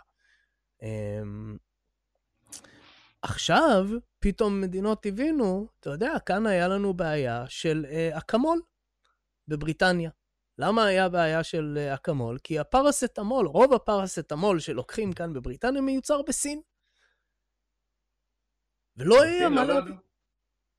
או היה לנו את הסיפור הזה עם אמצעי הגנה רפואיים, כל מיני כאלה. ואני חושב שמדינות עכשיו, למרות שמאוד נוח שיש לך עבדים, בתכלס הם עבדים. האנשים האלה, כן, הם נעשים עשירים יותר, בעצם זה שהם עובדים בשכר מאוד מאוד נמוך בכלכלות המתפתחות בווייטנאם וזה, אבל הם עובדים בשכר שאנחנו לא היינו עובדים, ואנחנו מקבלים דברים מאוד זולים. זה לא שהם מפסידים מזה, הם מרוויחים מזה, אבל הסיבה שהם מרוויחים זה בגלל שאנחנו לא רוצים לשלם את שכר גבוה יותר. זה אחד הדברים שמרגיזים אותי. אוקיי, יש, אתה יודע, שוב, אני איש של כלכלה חופשית, ואחד הדברים שאני לא אוהב, אני לא אוהב מצד אחד שבאים פופוליסטים ואומרים, אתה יודע, eat the rich, מה שנקרא, אבל מצד שני אני לא אוהב שאנשים מגינים יותר מדי על דברים כמו באמת ניצול. עכשיו, העניין הוא שממשלות במערב אמרו, טוב, אנחנו הולכים להגן על אנשים מפני ניצול. אז אמרו, אוקיי, אז אנחנו פשוט ננצל אנשים במקומות אחרים בעולם. ואו שמביאים מהגרים לתוך המדינה, כדי לשלם שכר עוד יותר נמוך, או שפשוט קונים את זה ישירות בסין. אבל אני חושב שמשהו קרה וכלכלות הבינו, קודם כל הרבה כלכלות הבינו שלהביא מהגרים זה לאו דווקא טוב, כי יש לזה השפעות חברתיות לא טובות בכמות מסוימת. עלייה של החלקים הכי פחות נעימים של הימין, בין היתר. ומהצד השני, השבריריות הזו של אם קורה משהו ב-supply chains, פתאום המדינה שלך נמצאת במצוקה. מצוקה אמיתית. אני מסכים. אז יכול להיות שכאן, עכשיו, כאן יש לנו בעיה אבל אחרת, זה שזה יוביל לעליית מחירים, בגלל שכאן יש שכר מינימום די גבוה, ואז שוב אינפלציה, ואז שוב אנחנו נדפקים בקטע הזה. אבל נכון? לפחות אנחנו יכולים להגיד שסביר להניח שאנחנו הולכים לכלכלה שהיא פחות אינטגרטיבית בעתיד. אני לא זוכר מאיפה הגעתי לזה, אבל בוא אני אשאל אותך פשוט. האם אנחנו הולכים לכלכלה שהיא פחות אינטגרטיבית עכשיו בעולם? לכלכלה של יותר סגורה לתוך מדינה, שמדינה מנסה לייצר כמה שיותר בשביל עצמה? אני חושב שבגדול הלקח שינסו ללמוד מכל המשבר הזה זה לשמור על איזה שהן רמות מלאי מסוימות. אני לא רואה עכשיו את ישראל עכשיו הופכת להיות כאילו יצרנית שבבים כדי שיהיו לה שבבים, למרות שיש מפעלי שבבים, כדי שיהיו שבבים בשביל, לא יודע מה, או את ארצות הברית, או את קנדה, או את גרמניה, או כל אחד הופך להיות איזושהי כלכלה, או כלכלה סגורה. ארצות הברית יכולה להרשות את זה לעצמה, מדינות אחרות בעולם יכולות. בסופו של דבר,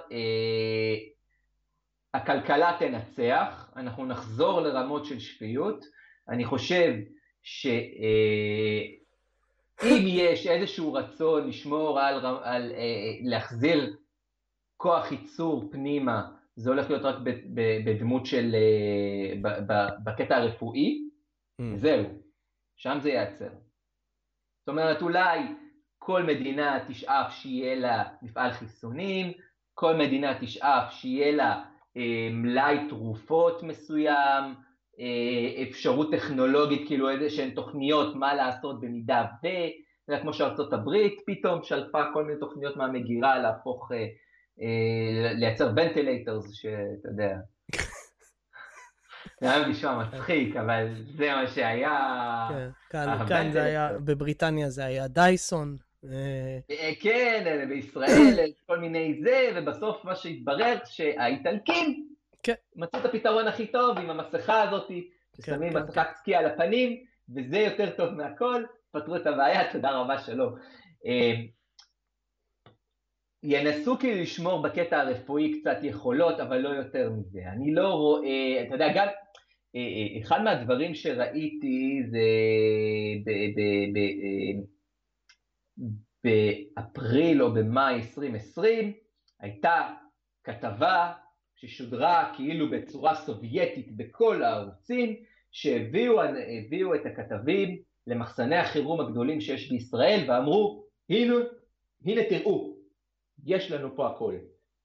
יש סוכר ופסטה וחלב מיובש, וכל הדברים, ואורז, וכל מה שאתה רוצה, בכמויות ענק, ואל תדאגו, הכל בסדר, לא חסר, והנה תראו, יש לנו גם נייר טואלט, וכל הדברים שהיה חסר. אל תדאגו, הכל בסדר. ואם יש משהו שדווקא לא נפגע, זה כל הייצור והייצוא והייבוא של המזון בעולם. נכון. זה לא נפגע. כן. לא היה חסר. אם היה חסר, זה היה מחסור רגעי בגלל פאניקה שאנשים טוב, אגרו. אבל עכשיו זה כן נפגע. ולא לצורך.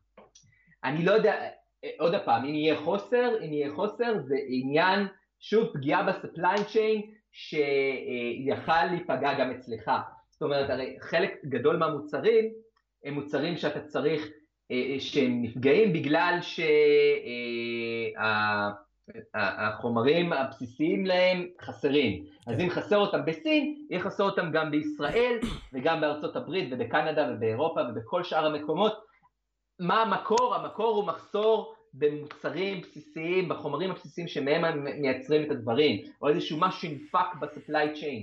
עכשיו לא כל מדינה יכולה לייצר לעצמה איזה פוקסקון כזאת, שתייצר לה את כל השבבים שהיא צריכה, כדי שנדע בישראל ייצאו שוב סוסיטות, לא יודע. זה לא מה שהולך לקרות.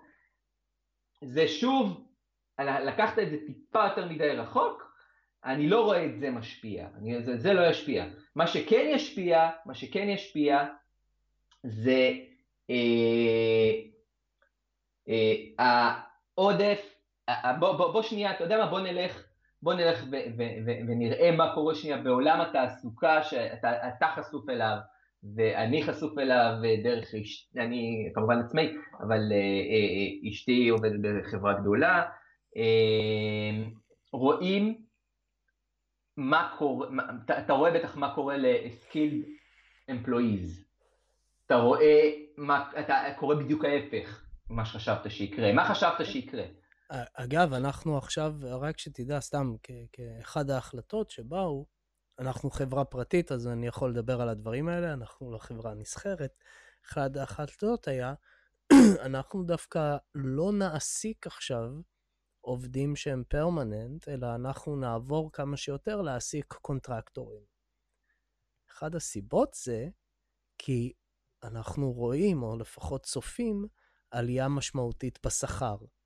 כשאתה עושה את זה עם קונטרקטור, אז אין לך בעיה, אתה פשוט יכול להעיף אותו ברגע נכון. שאתה רוצה. נכון. זה סתם, זה לגבי זה. אבל מה שאני חושב שכולם ציפו לראות, זה חזרה לא רק מלאה לתעסוקה, אלא יותר? לא, תשמע. שיהיה תעסוקה גואה, שיהיה... אתה חייב לשמוע. אתמול אני נוסע לי, הייתי בארוחת ערב בתל אביב, חזרנו בחזרה, אני מסתכל על שלטים באיילון, תקשיב, מה השלטים הכי בולטים? חברות שמחפשות עובדים. מחפשות עובדים.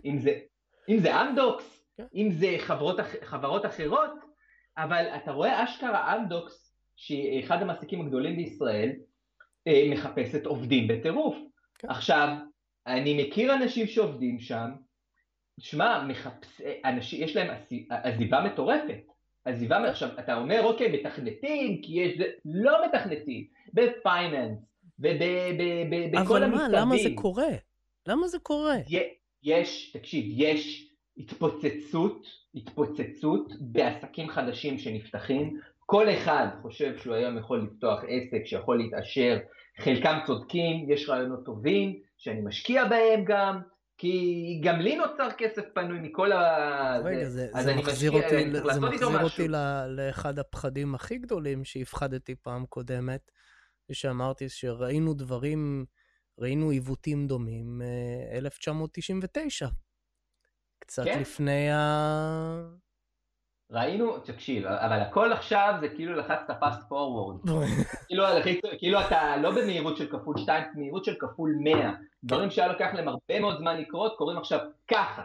כי היום כל אחד סוחר באינטרנט, כל אחד יכול להיכנס, לקנות קריפטו, לקנות זה, לשמוע זה, לקנות נדל"ן, להיות אל נדל"ן גדול, לקחת הלוואות, להתמנף מפה, לעשות משם, הכל זול, הכל זמין, הכל פורח, הכל... אתה היום, אתה רק מפרסם שאתה רוצה לעבוד, ישר, אם אתה בגיל המתאים וזה, ישר, טק, חוטפים אותך למקום אחר בפי 2 שכר, כן. ואומרים תודה. בישראל למשל, פותחים לך עוד ועוד, אמזון פתחו פה מרכז פיתוח, שאבו את כל העובדים הטובים מכל החברות. עכשיו מייקרוסופט רוצה לפתוח מרכז פיתוח, להגדיל את מרכז הפיתוח שלה. תקשיב, טירוף מוחלט. עכשיו זה לא רק בישראל, זה גם בארצות הברית, זה גם קורה, אני מתאר לעצמי, באנגליה. אני מקבל הצעות עבודה מדהימות. אני לא אעזוב את איפה שאני עובד בגלל שאנחנו עושים דברים ממש מעניינים, אבל אני קיבלתי הצעה לא מזמן. אני בשעתו הצעתי לך איזשהו שכר. עכשיו, זה שכר שאני לא מרוויח, כן? ואני קיבלתי הצעה לבוא לעבוד באיזשהו מקום עבור אותו שכר. עכשיו, קשה לי להאמין שאני אקבל אי פעם עוד הצעה כזו, כי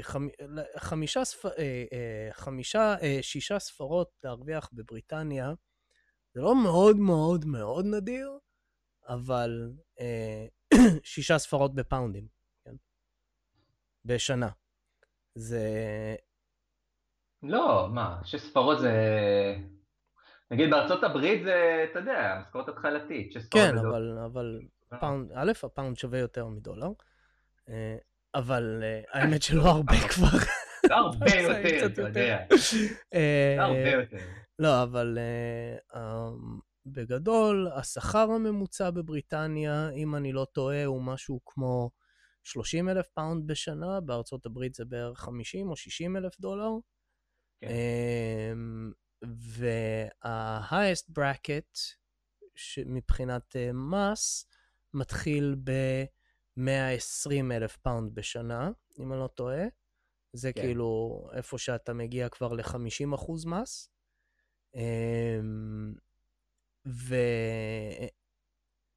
ויש מעט מאוד אנשים שמרוויחים סכומים כאלה. באמת? זאת אומרת, כן, כן. רוב נגיד... אתה מדבר איתי על נטו או ברוטו? ברוטו. אוקיי. ברוטו. רוב האנשים, מה שכן, כאן מכניסים קצת יותר כסף ממה שנהוג בארץ לפנסיות וכאלה, זה כן. ההטבות כאן, זאת אומרת, רוב המלחמה כאן על עובדים היא פחות בשכר הרבה פעמים, והרבה יותר בתנאים. כן. אז בוא אני אגיד לך, בוא אני אקל עליך. אגב, אני יודע שהשכר בארץ עלה בצורה משמעותית. זה כן. השכר בארץ יותר גבוה. זה בתוך הטק, בענק, כן, בענק. שמע, אני הרווחתי, עכשיו אני מרוויח טיפה יותר, אבל כשאני הגעתי לבריטניה, אני הדבקתי את השכר שלי בארץ, אם אני משווה את זה אחד לאחד, אני הדבקתי אותו רק אחרי 2 כאן. וואו. אחרי שמכרנו את החברה בעצם. אבל כשאני הגעתי לכאן, אני עבדתי בפחות כסף בחודש. מה אתה עושה שם? בוא לפה. בוא לפה. תעבוד ברמות. אני לא אגיד לך תעבוד ברמות. אז אני רק אגיד לך ככה. תראה, אני באמת, אנחנו לא עשירים, וזה לא שהמצב הכלכלי שלי הוא כזה מדהים וכאלה. אבל, אם הייתי, כאילו, המשכורת שאני חי עליה כאן היום, יש לנו רכב חדש לחלוטין. אנחנו גרים בבית פרטי, שזה 4 חדרי שינה, יחסית גדול. יש לנו גינה, אנחנו באחת הערים הכי טובות לגור בהם בברקשיר, עם הבתי ספר הכי טובים במדינה פחות או יותר. העיר שאני חי בה באופן רצוף כבר 10 שנים נמצאת באחד מ10 המקומות הכי טובים לגור בהם בבריטניה. לא, אני מדבר... ואני עוד מספיק לחסוך. אז בוא אני אגיד לך משהו אחר. אני לא מבקש ממך שתעבור לגור בארץ. תעבוד בארץ. ברמות. אז תראה.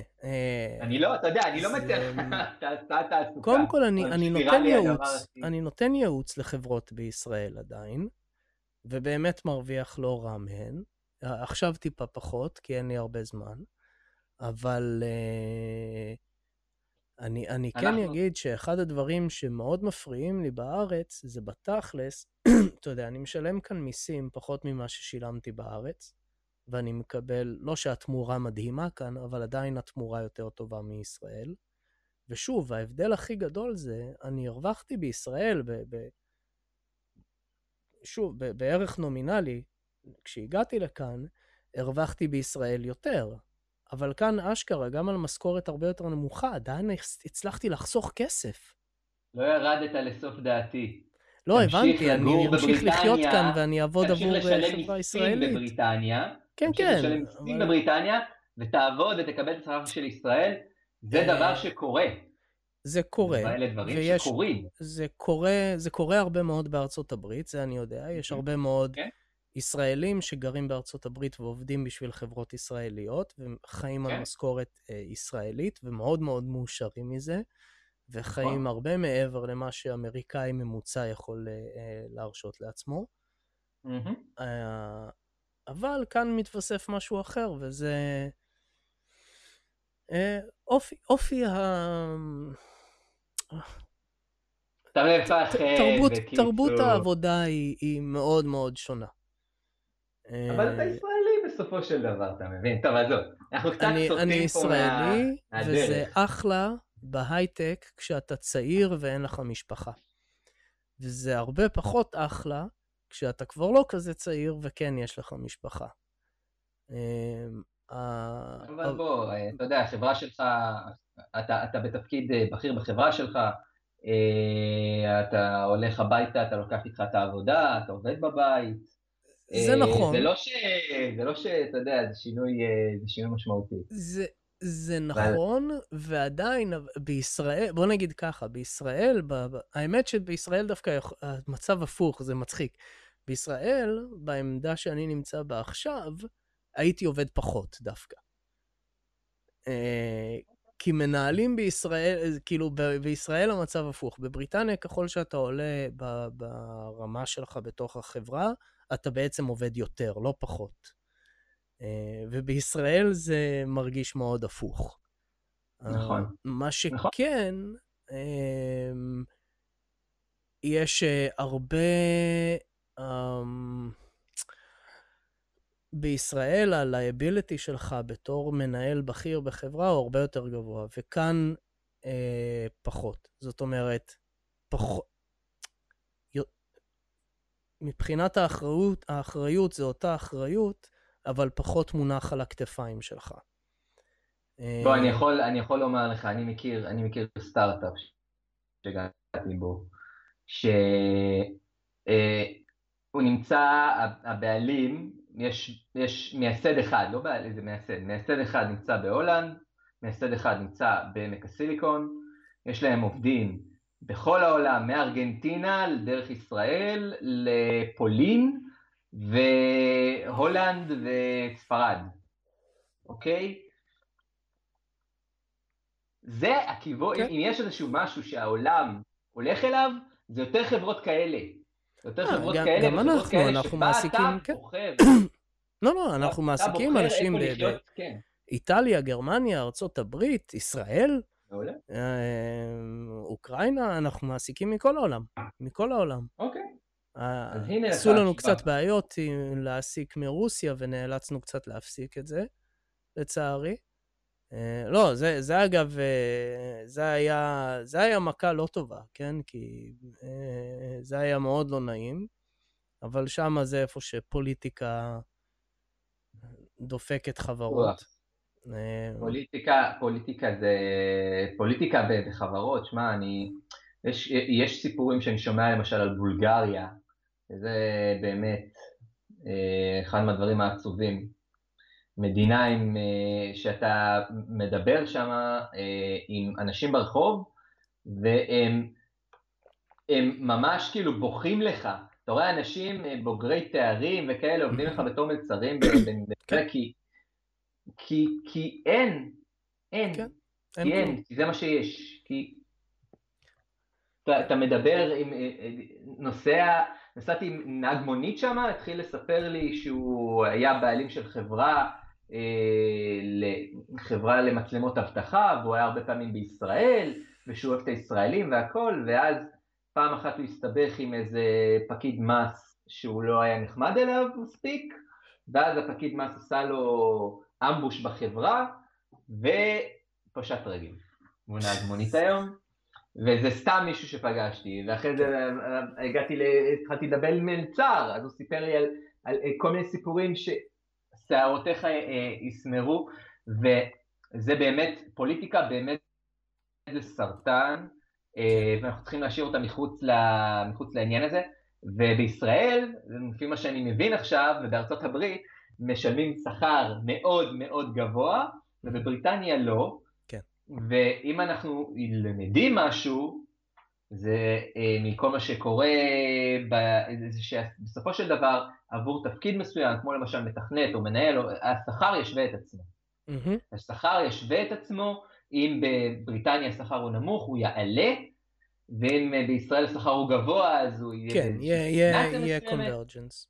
יהיה קונברג'נס, יתחילו, אני שומע הרבה מאוד סיפורים דרך אגב על אנשים שחוזרים מחול לישראל בגלל הדברים האלה, אפילו מארצות הברית, טוב, המצב בארצות הברית לא מדהים. כמו שאני דיברתי איתך, נכון, המצב שם, לא, אתה יודע מה? המצב בשוק התעסוקה, פסיכי, באמת. לא, אני מתכוון המצב בארצות הברית at large. כן, כן, נכון.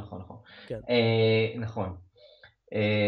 אז הרבה חוזרים לישראל בגלל הדברים האלה, ואתה יודע, ככה דברים מאזנים את עצמם, והיום הרבה יותר קל לך לקום ולעזוב מקום וללכת למקום אחר, הרבה יותר קל לך לעבוד במקום מסוים בעולם ולגור במקום אחר.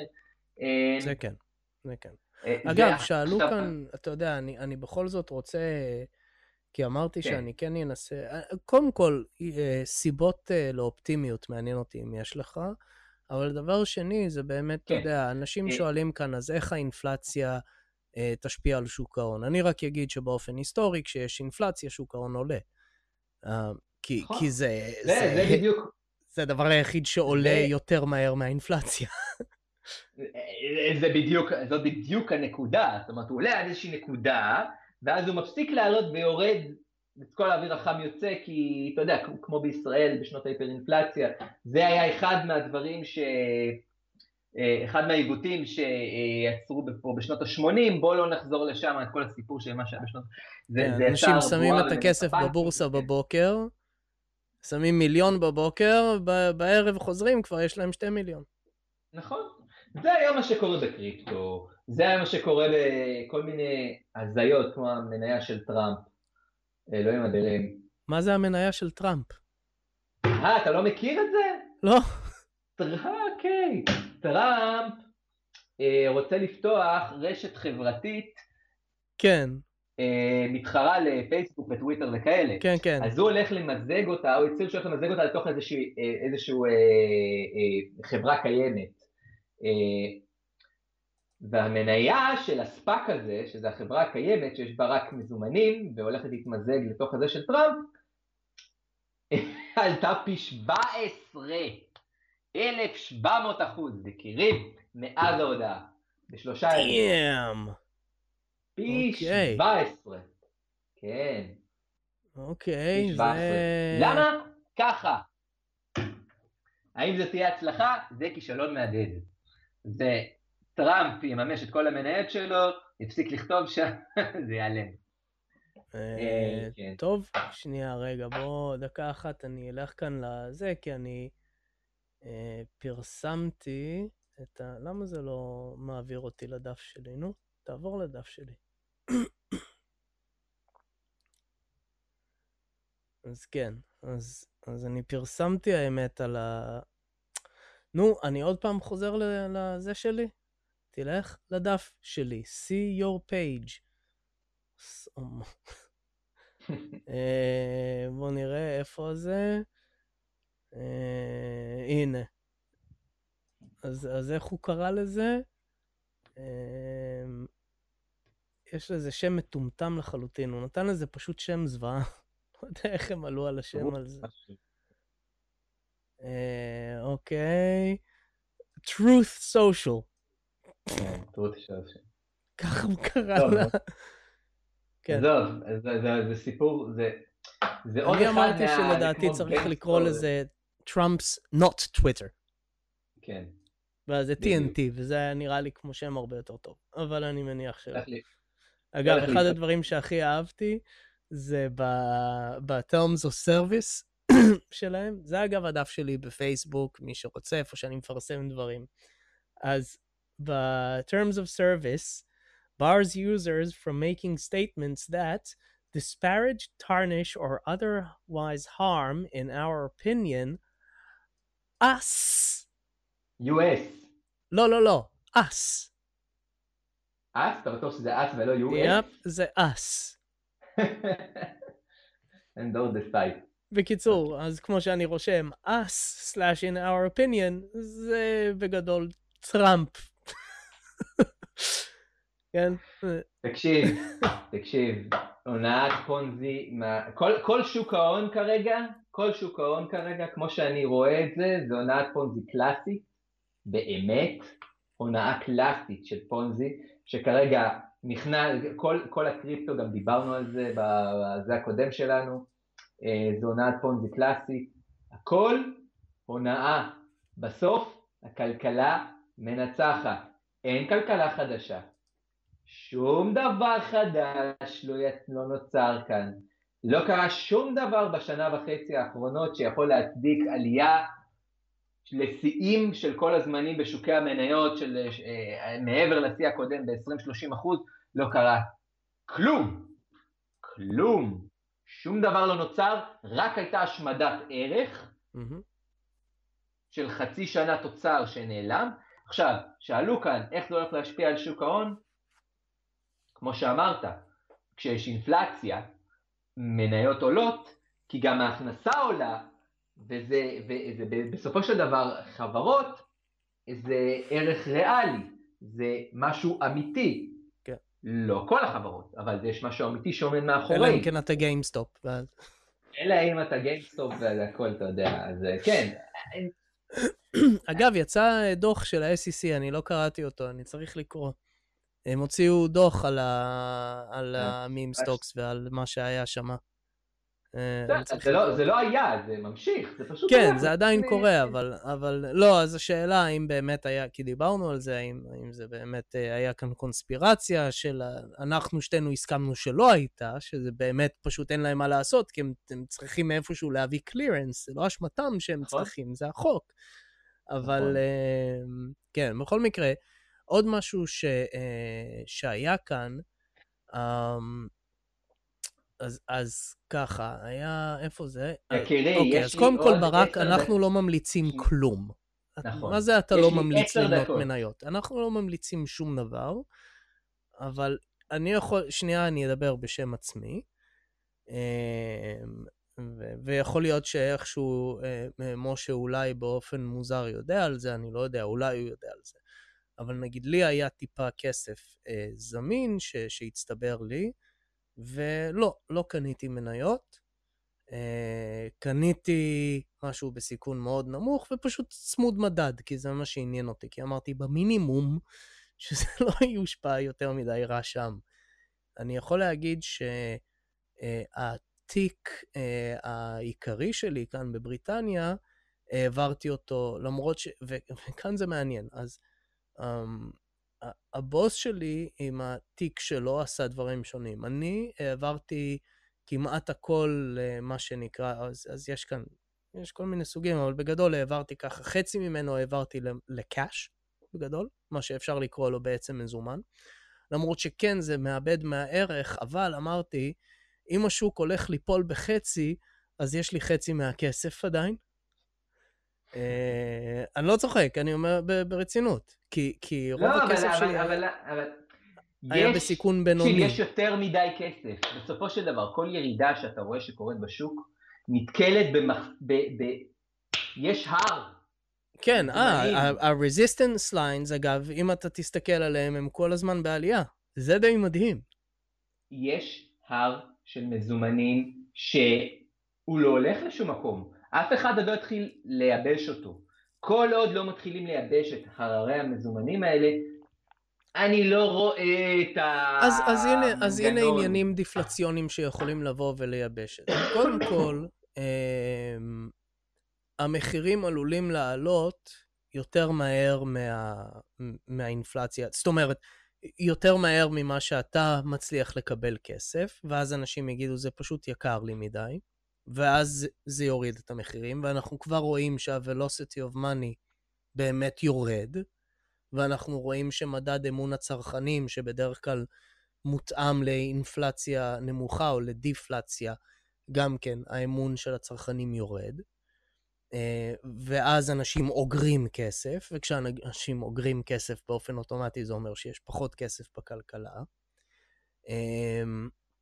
אם אנחנו רואים וולטיליטי בשוק, ואני חושב שאנחנו רואים, הבנקים נעשים טיפה יותר זהירים למי הם מלווים כסף וכמה, בין אם זה לאנשים פרטיים ובין אם זה לחברות, ואני יכול להגיד אוקיי, אז בסין אנחנו רואים דברים באמת מפחידים בשוק הנדל"ן, אנחנו מדברים עכשיו על, זה קשה להבין את המספרים שהם באים מסין, אבל יש כנראה ירידה של משהו כמו 68% בחודשיים בקניות, ברכישה של בתים. אין מספרים כאלה. וירידת מחירים של עד 40%. זה פסיכי.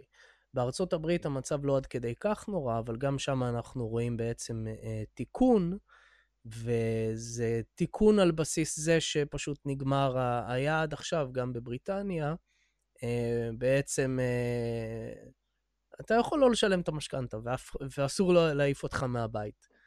אבל זה נגמר, התוכנית הזו נגמרה בארצות הברית, ובאמת מתחילים לראות foreclosures.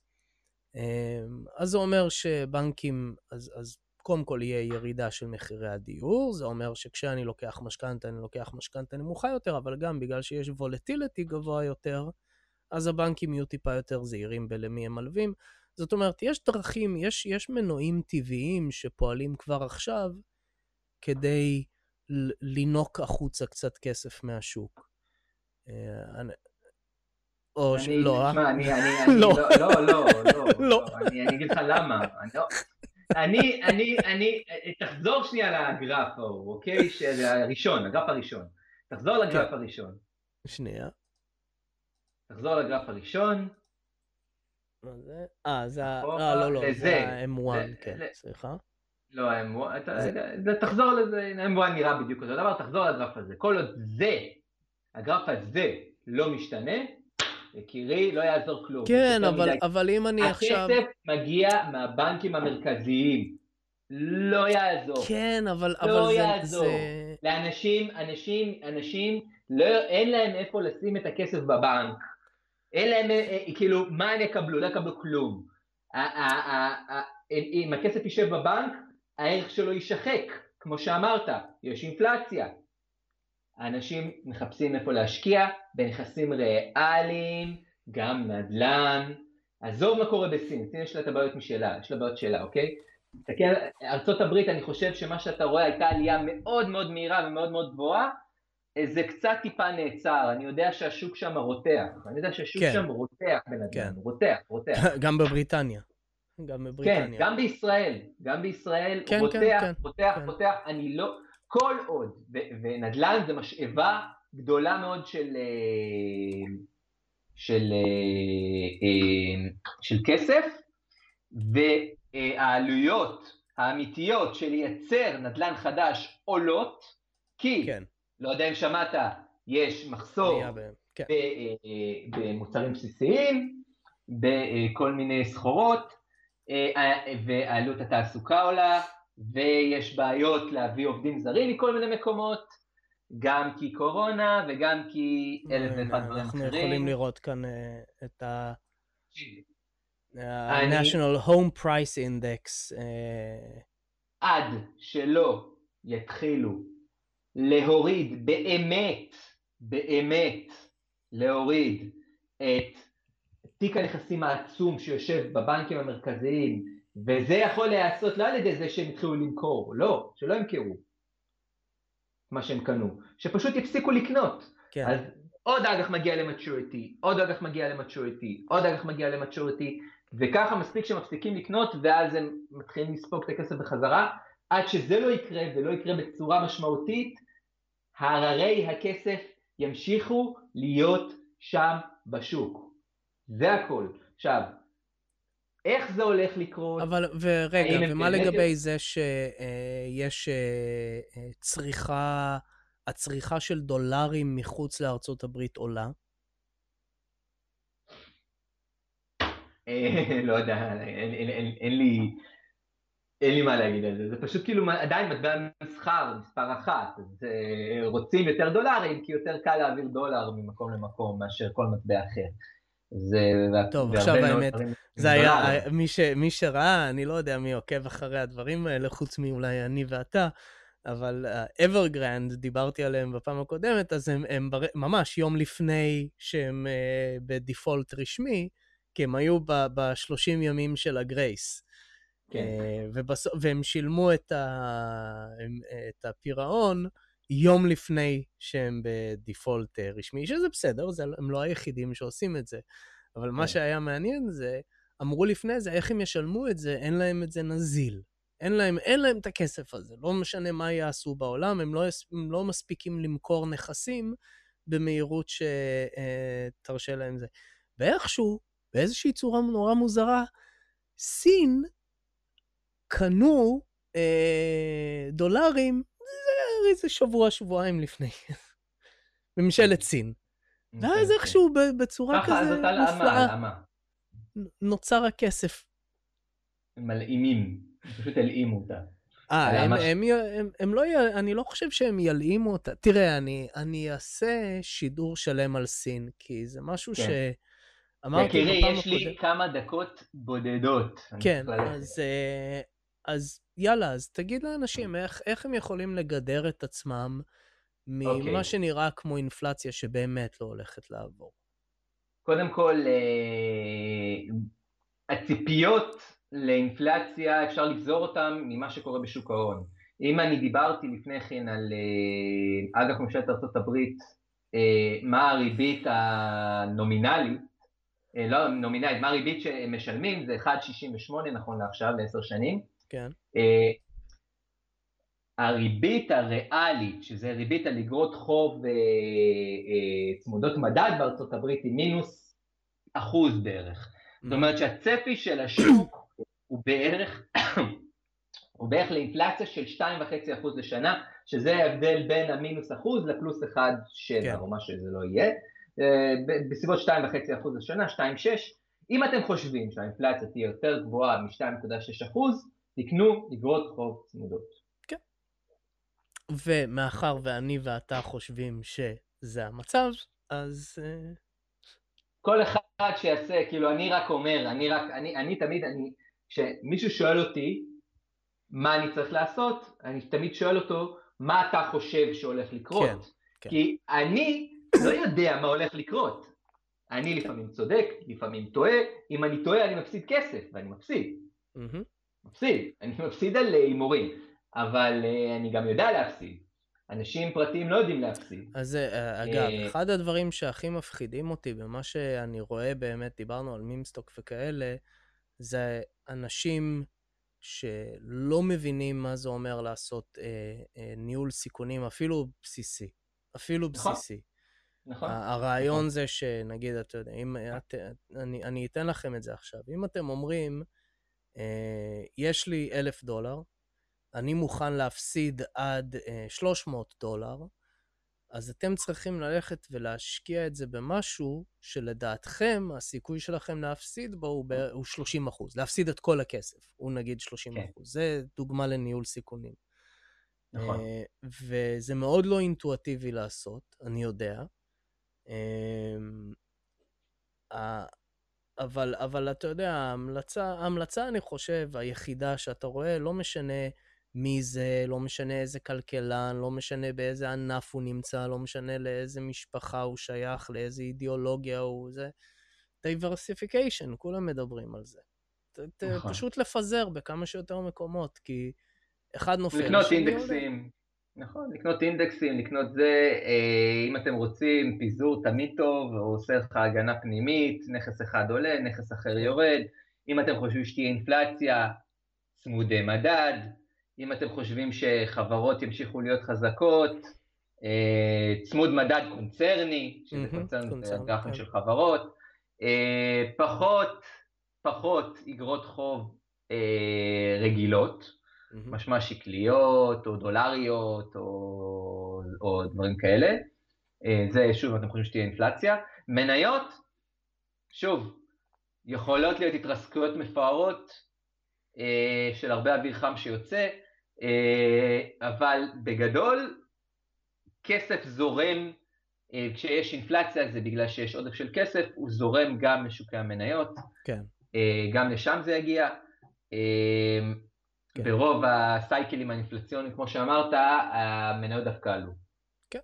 תראה, בסוף המניות מנצחות את הכל. זה ההיסטוריה מראה את זה. אתה יודע, דרך אגב, בנקודות זמן מסוימות זה לא כל כך נכון. כן, אבל אם אתה, כמו שאנחנו אוהבים לעשות בפיזיקה, average over large distances, כן? בדיוק, כן. בסוף השוק סיכון, ואחד הדברים, דרך אגב, הכי גרועים לעשות באינפלציה, זה לעשות מה שאתה עשית, לשמור במזומן.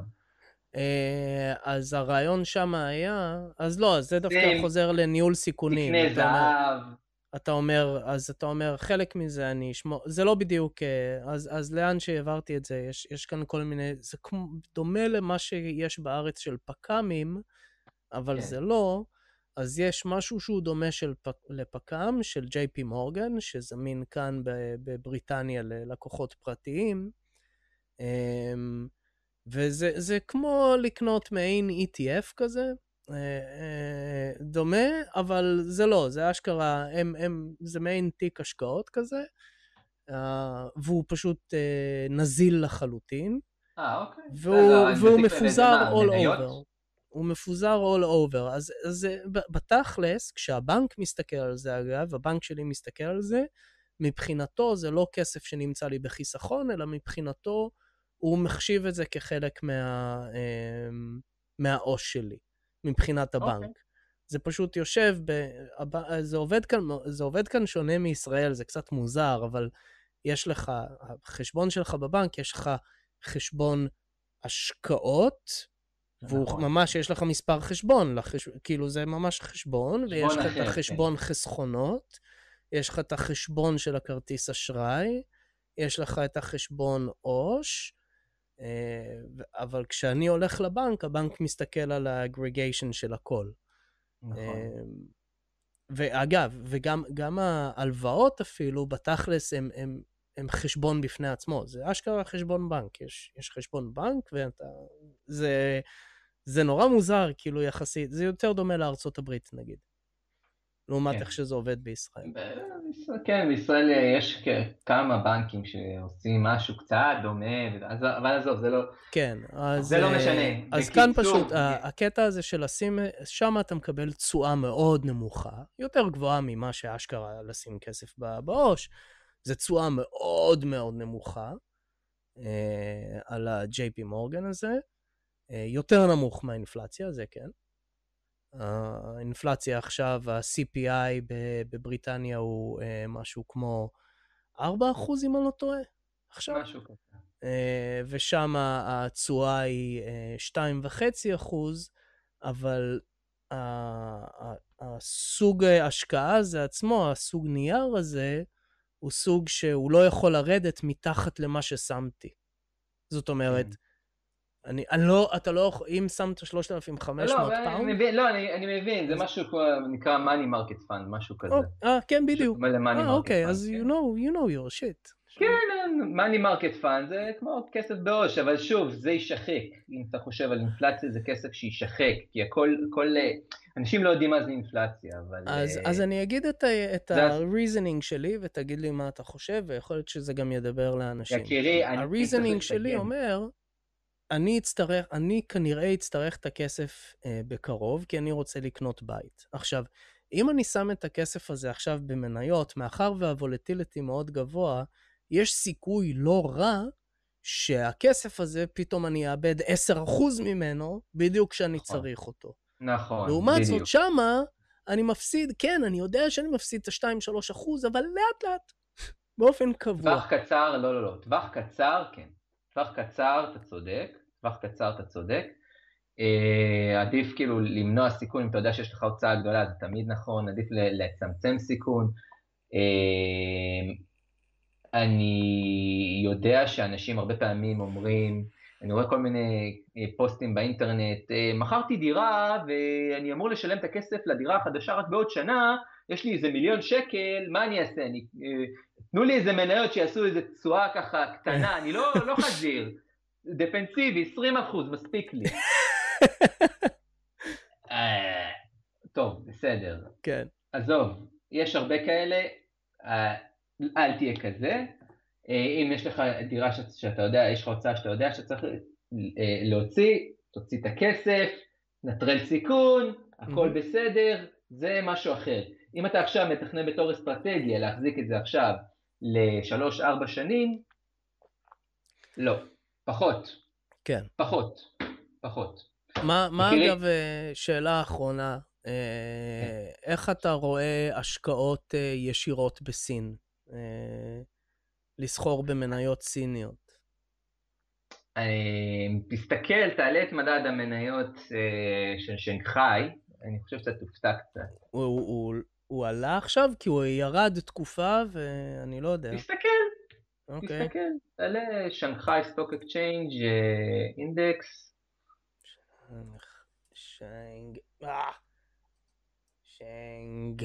שנגהאי. אינדקס, לא הנה. פרופרטי אינדקס. תעשה... בוא נעשה חודש. לא קורה כלום. לא. תעשה 6 חודשים. לפי מה שאתה מספר, אנחנו אמורים לראות פה דם ברחובות. לא. בוא נראה, אין year to פאניקה, date, אותו דבר. לא, עלה. למה אותו דבר? מ-3,500 ל-3,600. תקשיב. כן, זה כאילו, לפי מה זה כאילו הקטסטרופה בסין. לא, לא, לא, לא. טוב, לא, אבל כמו שאתה יודע, גם אני וגם כן? אתה, אני ואתה, שתינו, אני זוכר, כי היה לנו את זה בפייסבוק, כי מישהו רשם משהו לגבי, תראו את שוק המניות, איזה יופי הוא עולה, ואז אני שמתי תמונה של שוק המניות באיראן, כן? של תשואות מדהימות, וכן, תראה כמה שוק באיראן בריא. יש את העניין הזה, שוב, אני מסתכל על שוק שונה מאוד, אני מסתכל על אשכרה טרייד וקומודיטיז, והתמונה היא לא אותה תמונה. התמונה היא לא אותה תמונה, וזאת סיבה שהמחירים יעלו, זו סיבה שתדחוף את האינפלציה יותר מהר ממה שאנחנו מכירים קדימה, פשוט כי היום אנחנו הרבה יותר תלויים במסחר בינלאומי, וכל נקודה בספליי צ'יין, שהיום הספליי צ'יין זה הרבה יותר ארוך ממה שהוא היה פעם היה הרבה יותר קצר, היה לך מקסימום, הכל מיוצר בסין ומשולח למדינות העולם, אז היום סין קונה את השבבים מטייוואן, שמעבירה את זה ולוקחת את כל הקומודיטיז שצריך בשביל זה, כל הסחורות, היא לוקחת את זה מכל מיני מדינות אחרות, נגיד מאפריקה, ומביאה את זה לשם, ואז מחברים את הכל ושולחים את זה לשם, ושם עושים את ההרכבה. עם כל הדברים האלה, זה הרבה יותר ארוך, הרבה יותר מקומות שיכולים להיפגע ולהיעצר, והרבה יותר מספיק דבר אחד קטן, שיוצר אפקט פרפר, שדופק את כל השרשרת הארוכה שנוצרה לנו, ואני חייב לסיים. כן. אוקיי, יקירי. אז תודה. תודה לך, היה מעניין כרגיל. כרגיל, היה תענוג, ויהיה טוב. יהיה טוב, יהיה טוב. איפה זה הולך להיגמר, ואיך אנחנו הולכים לראות את זה, אני אומר לך, לא יודע מתי זה הולך לקרות. אני כן רואה אצלי בשוק ההון, אני כן רואה את הקרקע מתחילה לרעוד, כן רואים רעידות. מה הולך להיות? משהו יהיה. משהו יהיה. יקיריי. כמו רגע, נגיד שלום לאנשים. אני חייב ללכת. מה? להתראות. אני אגיד שלום לכולם עכשיו, אני אתנתק, נדבר אחר כך. אור ואהבה, יקירי. ביי. אז אני אשאר איתכם לשנייה, ואני רק אגיד ככה לגבי ביטקוין. שוב, אתם יודעים, כאילו, אם אתם עושים מסחר אקטיבי, אז כן, כאילו, ביטקוין זה שתי אופציות. או שאתם עושים מסחר אקטיבי נון-סטופ, ואז נגיד דווקא, אולי לא ביטקוין, אולי עדיף ללכת לאתריום ולנגזרות שלו ולהעביר בין המטבעות. אני קונה ביטקוין לטווחים מאוד ארוכים, אני לא מסתכל עליו אפילו. אין לי מושג, כאילו אני יודע שהוא עלה עכשיו, אז יש לי שם יותר ממה שהיה לי מבחינת הקנייה, כי אני מנסה לקנות בלוז, אבל בגדול הוא שם. ואני משאיר אותו, ופשוט בסכומים מאוד מאוד קטנים. זה אישית מה שאני עושה עם ביטקוין. יש לי טיפה יותר באתריום. הרבה יותר אתריום מאשר ביטקוין. כי בגדול אתריום הוא צמוד ביטקוין, באיזשהו מקום אפשר להגיד.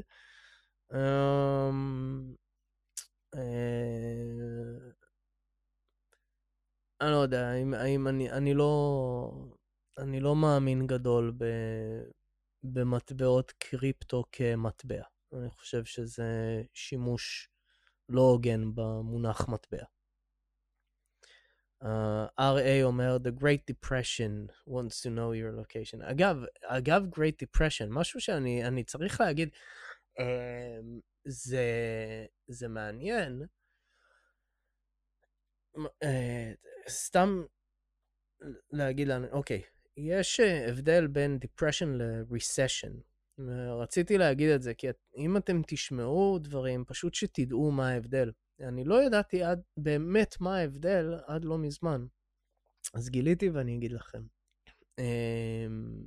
בישראל כן הדפיסו הרבה. אבל,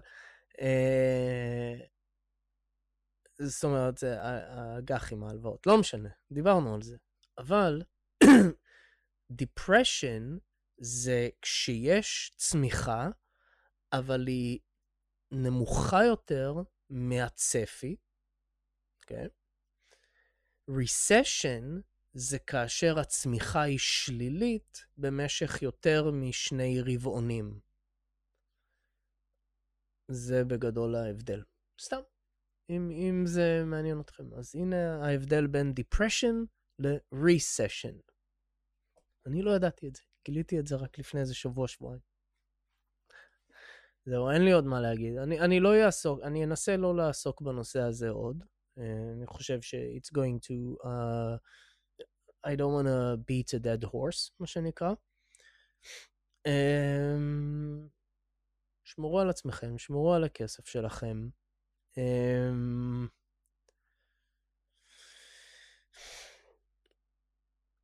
לא, אתם יודעים מה, לפני שאני אלך, אני אסיים את זה בזה. העסקנו בדיוק כלכלן, יועץ, כדי לבוא לפתור לנו כמה בעיות שצצו באמת בגלל שהמודלים שלנו נשברו, ואנחנו רוצים לחפש איך אפשר לתקן אותם ומה צריך לעשות. ודיברתי איתו על הסיפור של ה-supply chain, והוא אמר, כן, האמת שאנחנו קוראים לזה בעיית האקורדיון. מה זה בעיית האקורדיון? אז הוא אומר, כשיש לך איזשהו supply chain, כלשהו, אוקיי? הוא אומר, זה כמו תנועה בכביש. יש לך רכב, והרכב נוסע ויש אחריו עוד רכב, ואחריו עוד רכב, ואחריו עוד רכב, וכולם נוסעים באיזושהי מהירות קבועה, והכל אחלה, והולך, סבבה.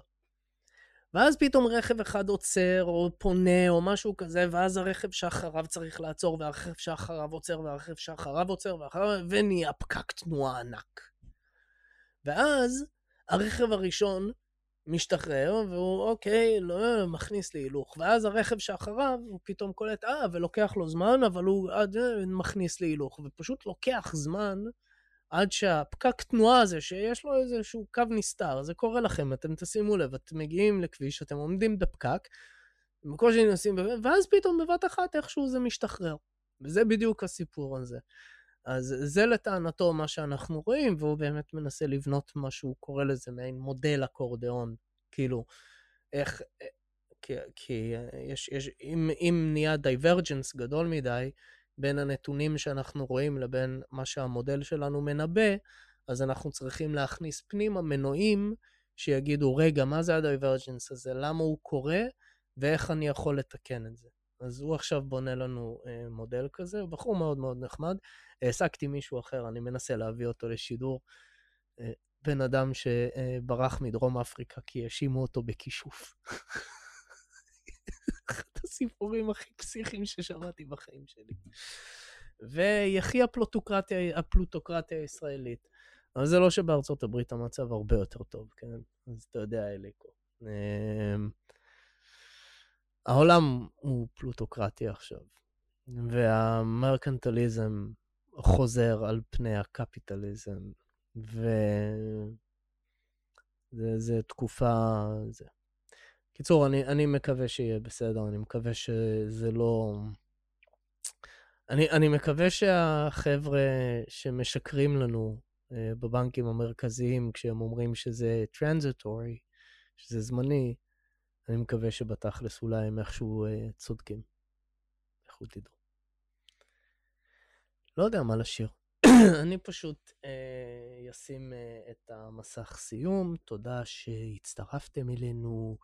היה צחוקים, היה קטעים, היה בלגנים, שופים בופים, קטעים סחטן. ואם יש לכם אקסטרה כסף ואתם לא יודעים מה לעשות איתו ואיפה להשקיע אותו, אז תלכו ל-www.factualia.com. יש שם לינקים איפה אפשר לשים את הכסף ולתת אותו לי. אני צריך את הכסף שלכם. בייחוד לשידור הבא. יאללה, פד לשידור הבא. יאללה, פד לשידור הבא. יאללה, פד לשידור הבא. יאללה, פד לשידור הבא. יאללה, פד לשידור הבא. יאללה, פד לשידור הבא. יאללה, פד לשידור הבא. יאללה, פד לשידור הבא. יאללה, פד לשידור הבא. יאללה, פד לשידור הבא. יאללה, פד לשידור הבא. יאללה, פד לשידור הבא.